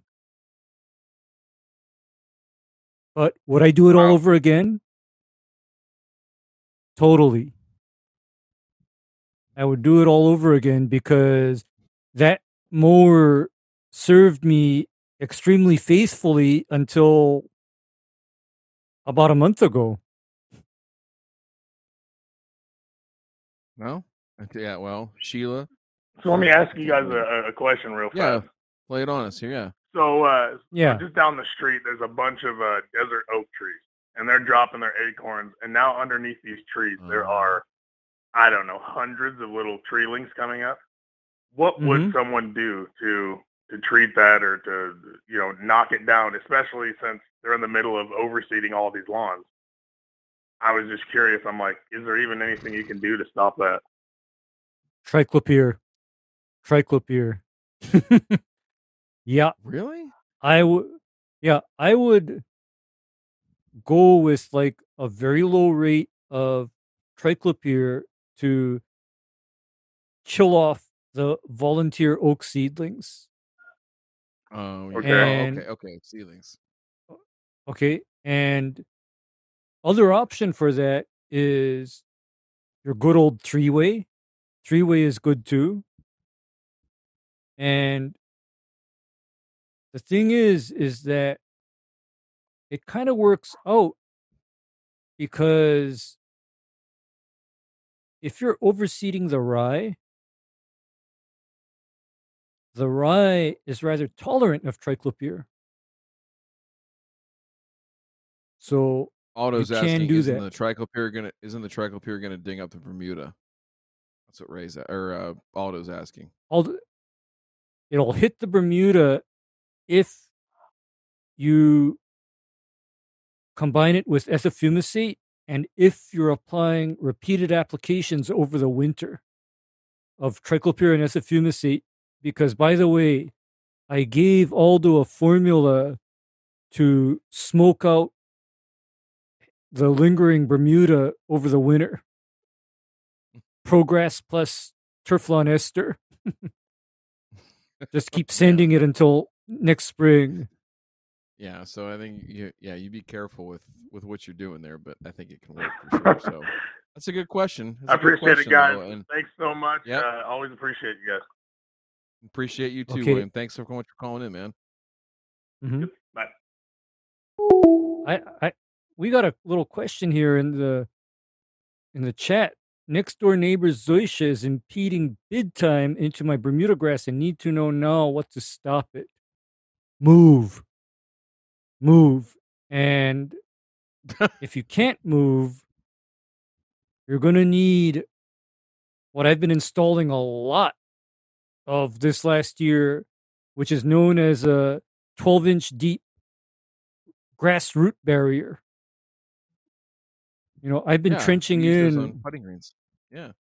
Yeah, I've been trenching in that grassroot barrier, and to deal with the Bermuda that has snuck over into the Zoysia that snuck over into the Bermuda next year, Zoysia hates Pilex, and Zoysia hates Pilex more than Bermuda does. Seriously. Hey, you're out. You're. I'm not going to say you're way out there because, I understand how far out you go, but that's special. That's something different, for sure. Yeah. Well, all right, we got time for it's like one more. One more. Go ahead. Yeah, one more. Let's take another call. Whoever's one more call up. before we move it to the after show. Here we go. Caller, you are live. Hi there, bud. Oh, Hey. God, here we go. Here's Minnesota. If Matt was here, he'd be squawking like a seal right now and carrying on and everything like that. I'm not going to do that. But we do have with us Mr. Evie out of Minnesota. And what's your question for us tonight? Wait, first of all, how cold is it up there right now? It was like 42 today. Oh gosh. Yeah. Oh, it's not like that here yet. That's like hot cocoa and fireplace weather for me. You see, I told you, the cold doesn't bother me as much as the heat. Which is weird because you live in a tropical climate, but I digress. So, Evie, what do you got for us tonight? What do you want to talk about? So I was not planning on doing anything about snow mold. I never have. I guess it's never bothered me. But if I could do it under $50, I'd be willing to give it a shot just to mess around. So just to mess around. What kind of options do I have for... I have like 7,000 square feet, so it's fine if it runs out early at 5,000. Then I'd have a check plot. Just kind of something cheap to just kind of mess around with and observe over the winter. Yeah, so, I mean, a couple of things here. Number one, a lot of the really good chemistry is not going to be available to you because of you're on residential, right? So that's number one. That being said, you do have some options, right? So propiconazole is probably going to be your best bet, right, at a high rate. Pushing probably like 2 fluid ounces per 1,000. I don't know. I'm going to go look at something else here while we're talking, but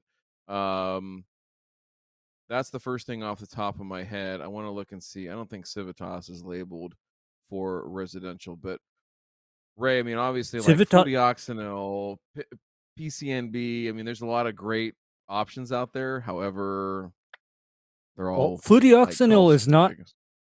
okay. Fludioxonil is not restricted to golf only. However, fludioxonil is just like money, Mucho dinero. super, yeah, mucho dinero. So I'm on board with the high rate propiconazole and applying that high rate propiconazole while the grass is still growing, because propiconazole has to incorporate itself into the grass tissues and be translocated throughout the grass in order for it to be an effective antifungal. Other options include what are known as your SDHI fungicides, which are labeled for residential turf. However, they do come into a little bit of money. They're not cheap, but they work well.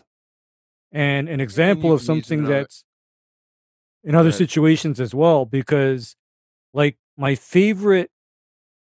of my favorite fungicides that is, by the way, legal on residential lawns is Lexicon. It's expensive, but I know that as the fungicide that can tackle most turfgrass diseases with the issue of Pisium all in one bottle. What about Yeah, something that's gonna like be if I were to do just like Eagle or 3336? Are those viable Those versus yeah. those just are propiconazole? those are kind of weak on snow mold, actually, if I remember Yeah, rightly. yeah. Those are You're not not snow seeing a mold lot of value on that. fungicides. Yeah. It's Okay, really I'm going to kind of I know I'm kind of be limited when I'm really looking at the cheap options. So Mm-hmm.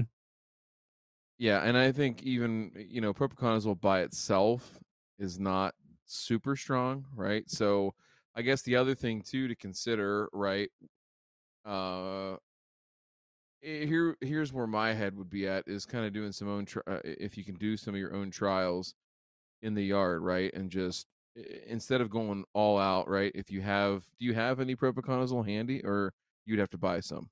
no, I'd have to buy it. Okay. Well, at that point, then yeah, you go full rate. So, right, I'm struggling here to think of what is, and now let me go look up this real quick. Ohio State has a really good Ohio State residential turf fungicides. Yeah. What does I Ohio don't State remember. University say about this? Because Well, they have a I'm list still of all the turf fungicides that helps me remember. Okay, here we go. Yeah. Ooh. I was Yeah, in it's not- the there's not. Discord. I was linking University of Wisconsin. I believe it's Madison. Is they do lots Mhm. of really good snow mold trials. So I was kind of looking Oh through yeah, those. Paul. But as I was looking through them, it's like you pull up all the different fungicides that they're using, and besides outside of propiconazole, pretty much everything jumps up to like $200 for a bottle. yeah, Well, and so the other thing too to look at is use rate. Like, so I understand $50 is $50, but it might be something too that you look at. Yeah, it's a $200 investment, but it could be a container size that lasts 2, 3, 4, 5 years, depending on what size of container and what the rates are and everything like that. So, because again, the Evie, problem is you look at some of these. Go ahead.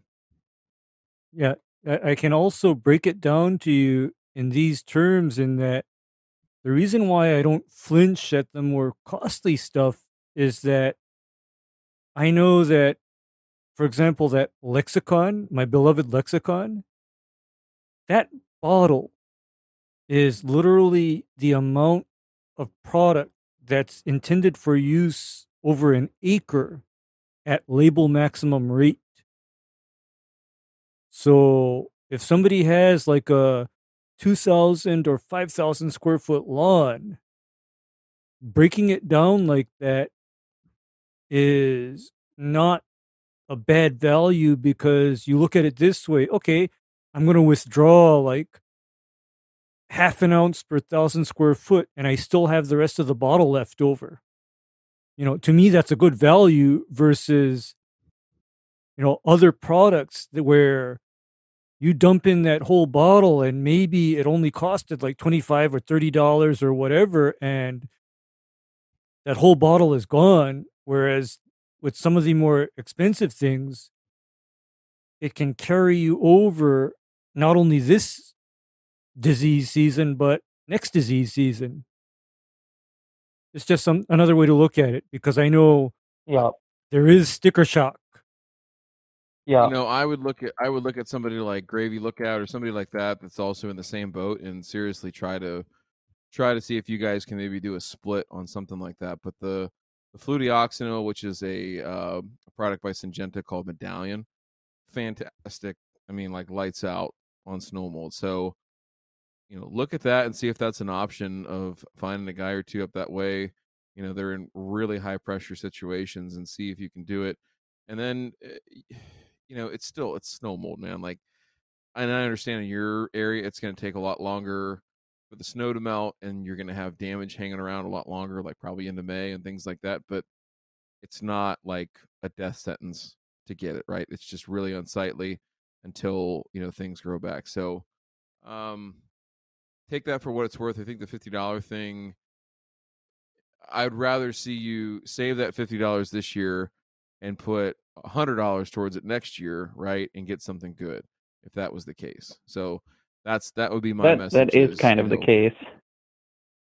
I was just, I was kind of almost just, debating like, well, if I could throw something out just for watch something over the winter, whether it's worth that even or not. But I know that I was kind of looking that propiconazole is iffy, I guess, and didn't know if there's any other options really, and if it's even worth it. So it sounds like maybe just save the $50 and see how bad the snow mold actually gets or doesn't get this year, and then have more for next year.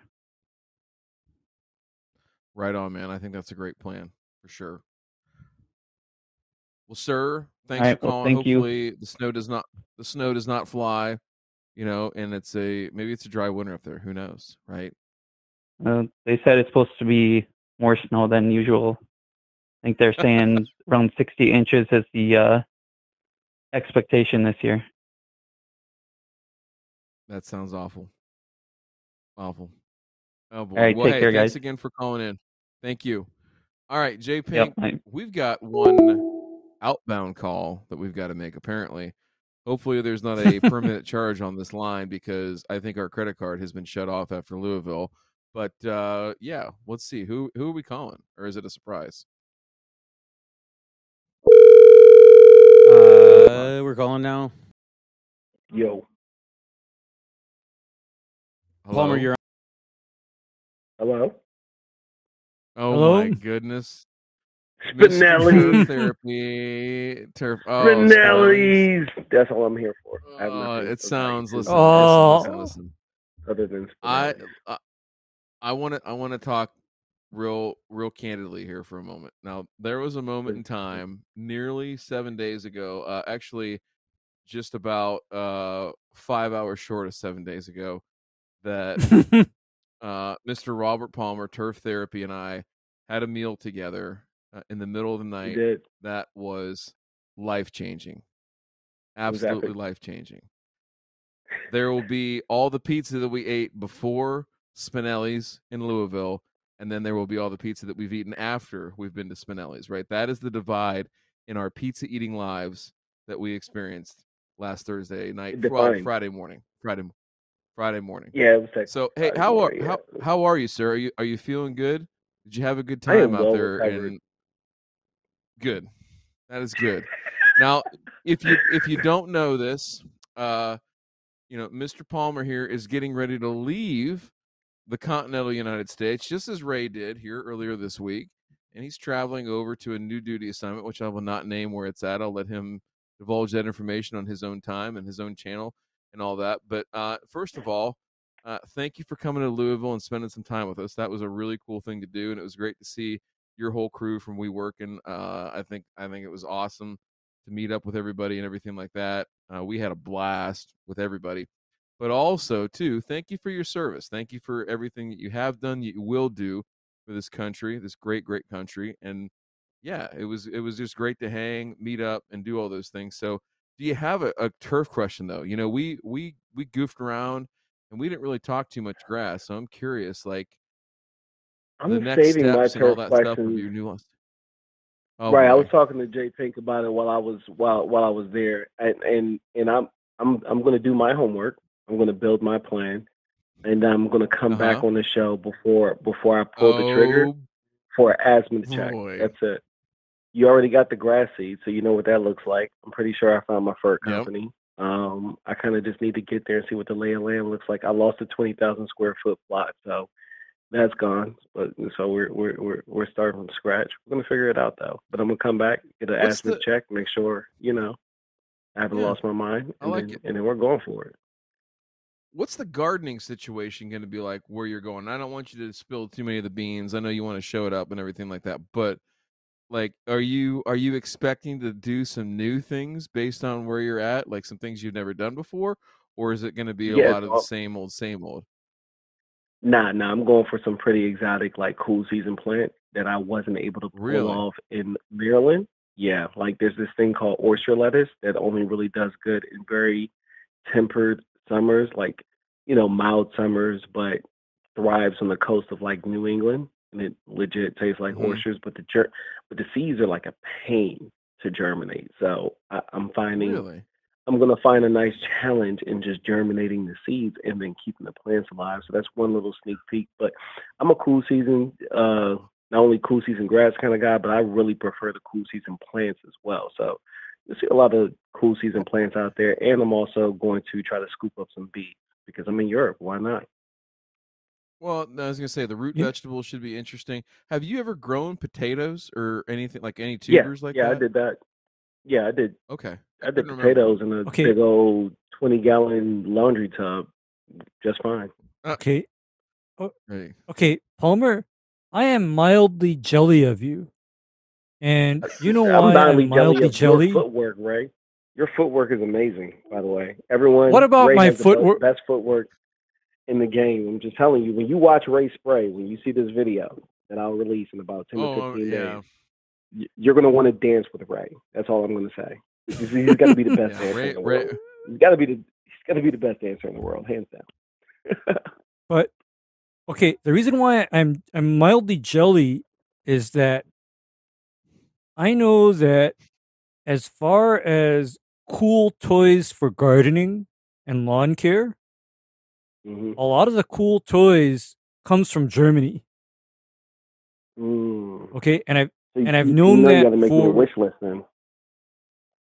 well, I've known about that for years now. That all the cool stuff comes from or is made in Germany. I mean, they're literally gardening and lawn fanatics there. They are. Yeah. They call their lawns gardens. Like the whole thing is a garden. That's how they refer to it. Hey, the garden. Like, okay, which part? No, it's all of it. Which really feeds into that like full inclusivity that I try to aim for on the channel, you know? I hear you. Because you're right. Like it's all an immersive experience. I get that. Right. So what were you having said that, I don't think you're going to end up in what I call a lawn desert when you get to Germany. I think you're going to do rather well. And oh, by the way, just so that you know, good old beer does have a heavy presence in its home country, so I think you're going to be set up. I think you'll be hooked up. Okay, Nice. you're going to be all. You're going to be all right. I mean, it's not like you're going to go somewhere where there's no grass. So yeah, I'm really anxious to see you get out there and get started. All I know is this, Mr. Palmer, is that there's absolutely no way that there can be a Spinelli's where you're going. And so we will find a way to ship it in dry ice or something like Thank that. you. So I that you appreciate can- that. That was the one request I had actually. So you kind of beat me to it. I'll You make need it that. absolutely happen. I'll absolutely make it happen. But there's nothing quite like, you know, being more than half in the bag, probably all the way through the bag at that point, and burning the roof of your mouth with it, and wondering what's going on, and trying to put salt and pepper on it instead of, you know, like the crushed red pepper and the cheese, because you just don't know what's going on. There's some good times to be had. So hey, here's what I can tell you for sure is that we went to Louisville, you went to Knoxville, we went all these places, we made some memories, we had some fun, we bonded, and I know that we're going to do it again. And that's what I'm most excited for, is the opportunity to get to do it again. So hey, I'm glad we got to call you, because, you know, it was nice of you to talk to us tonight. That's what I would say. It wasn't nice of us to talk to you. It was nice of you to talk to us. So, all right, listen, it is now time, Ray. It is time for the after show. It'll be a little bit abbreviated. Matt's not here. There's some videos I really wanted to show him and ratchet up his anxiety, but I'm going to save those, because you know what? It's not worth burning those to not see him squirm a little bit in that chair. I love it. That's what I take great pleasure in. So, listen, you know, if you want to figure out how to get in the show, you can go ahead and become a member down below.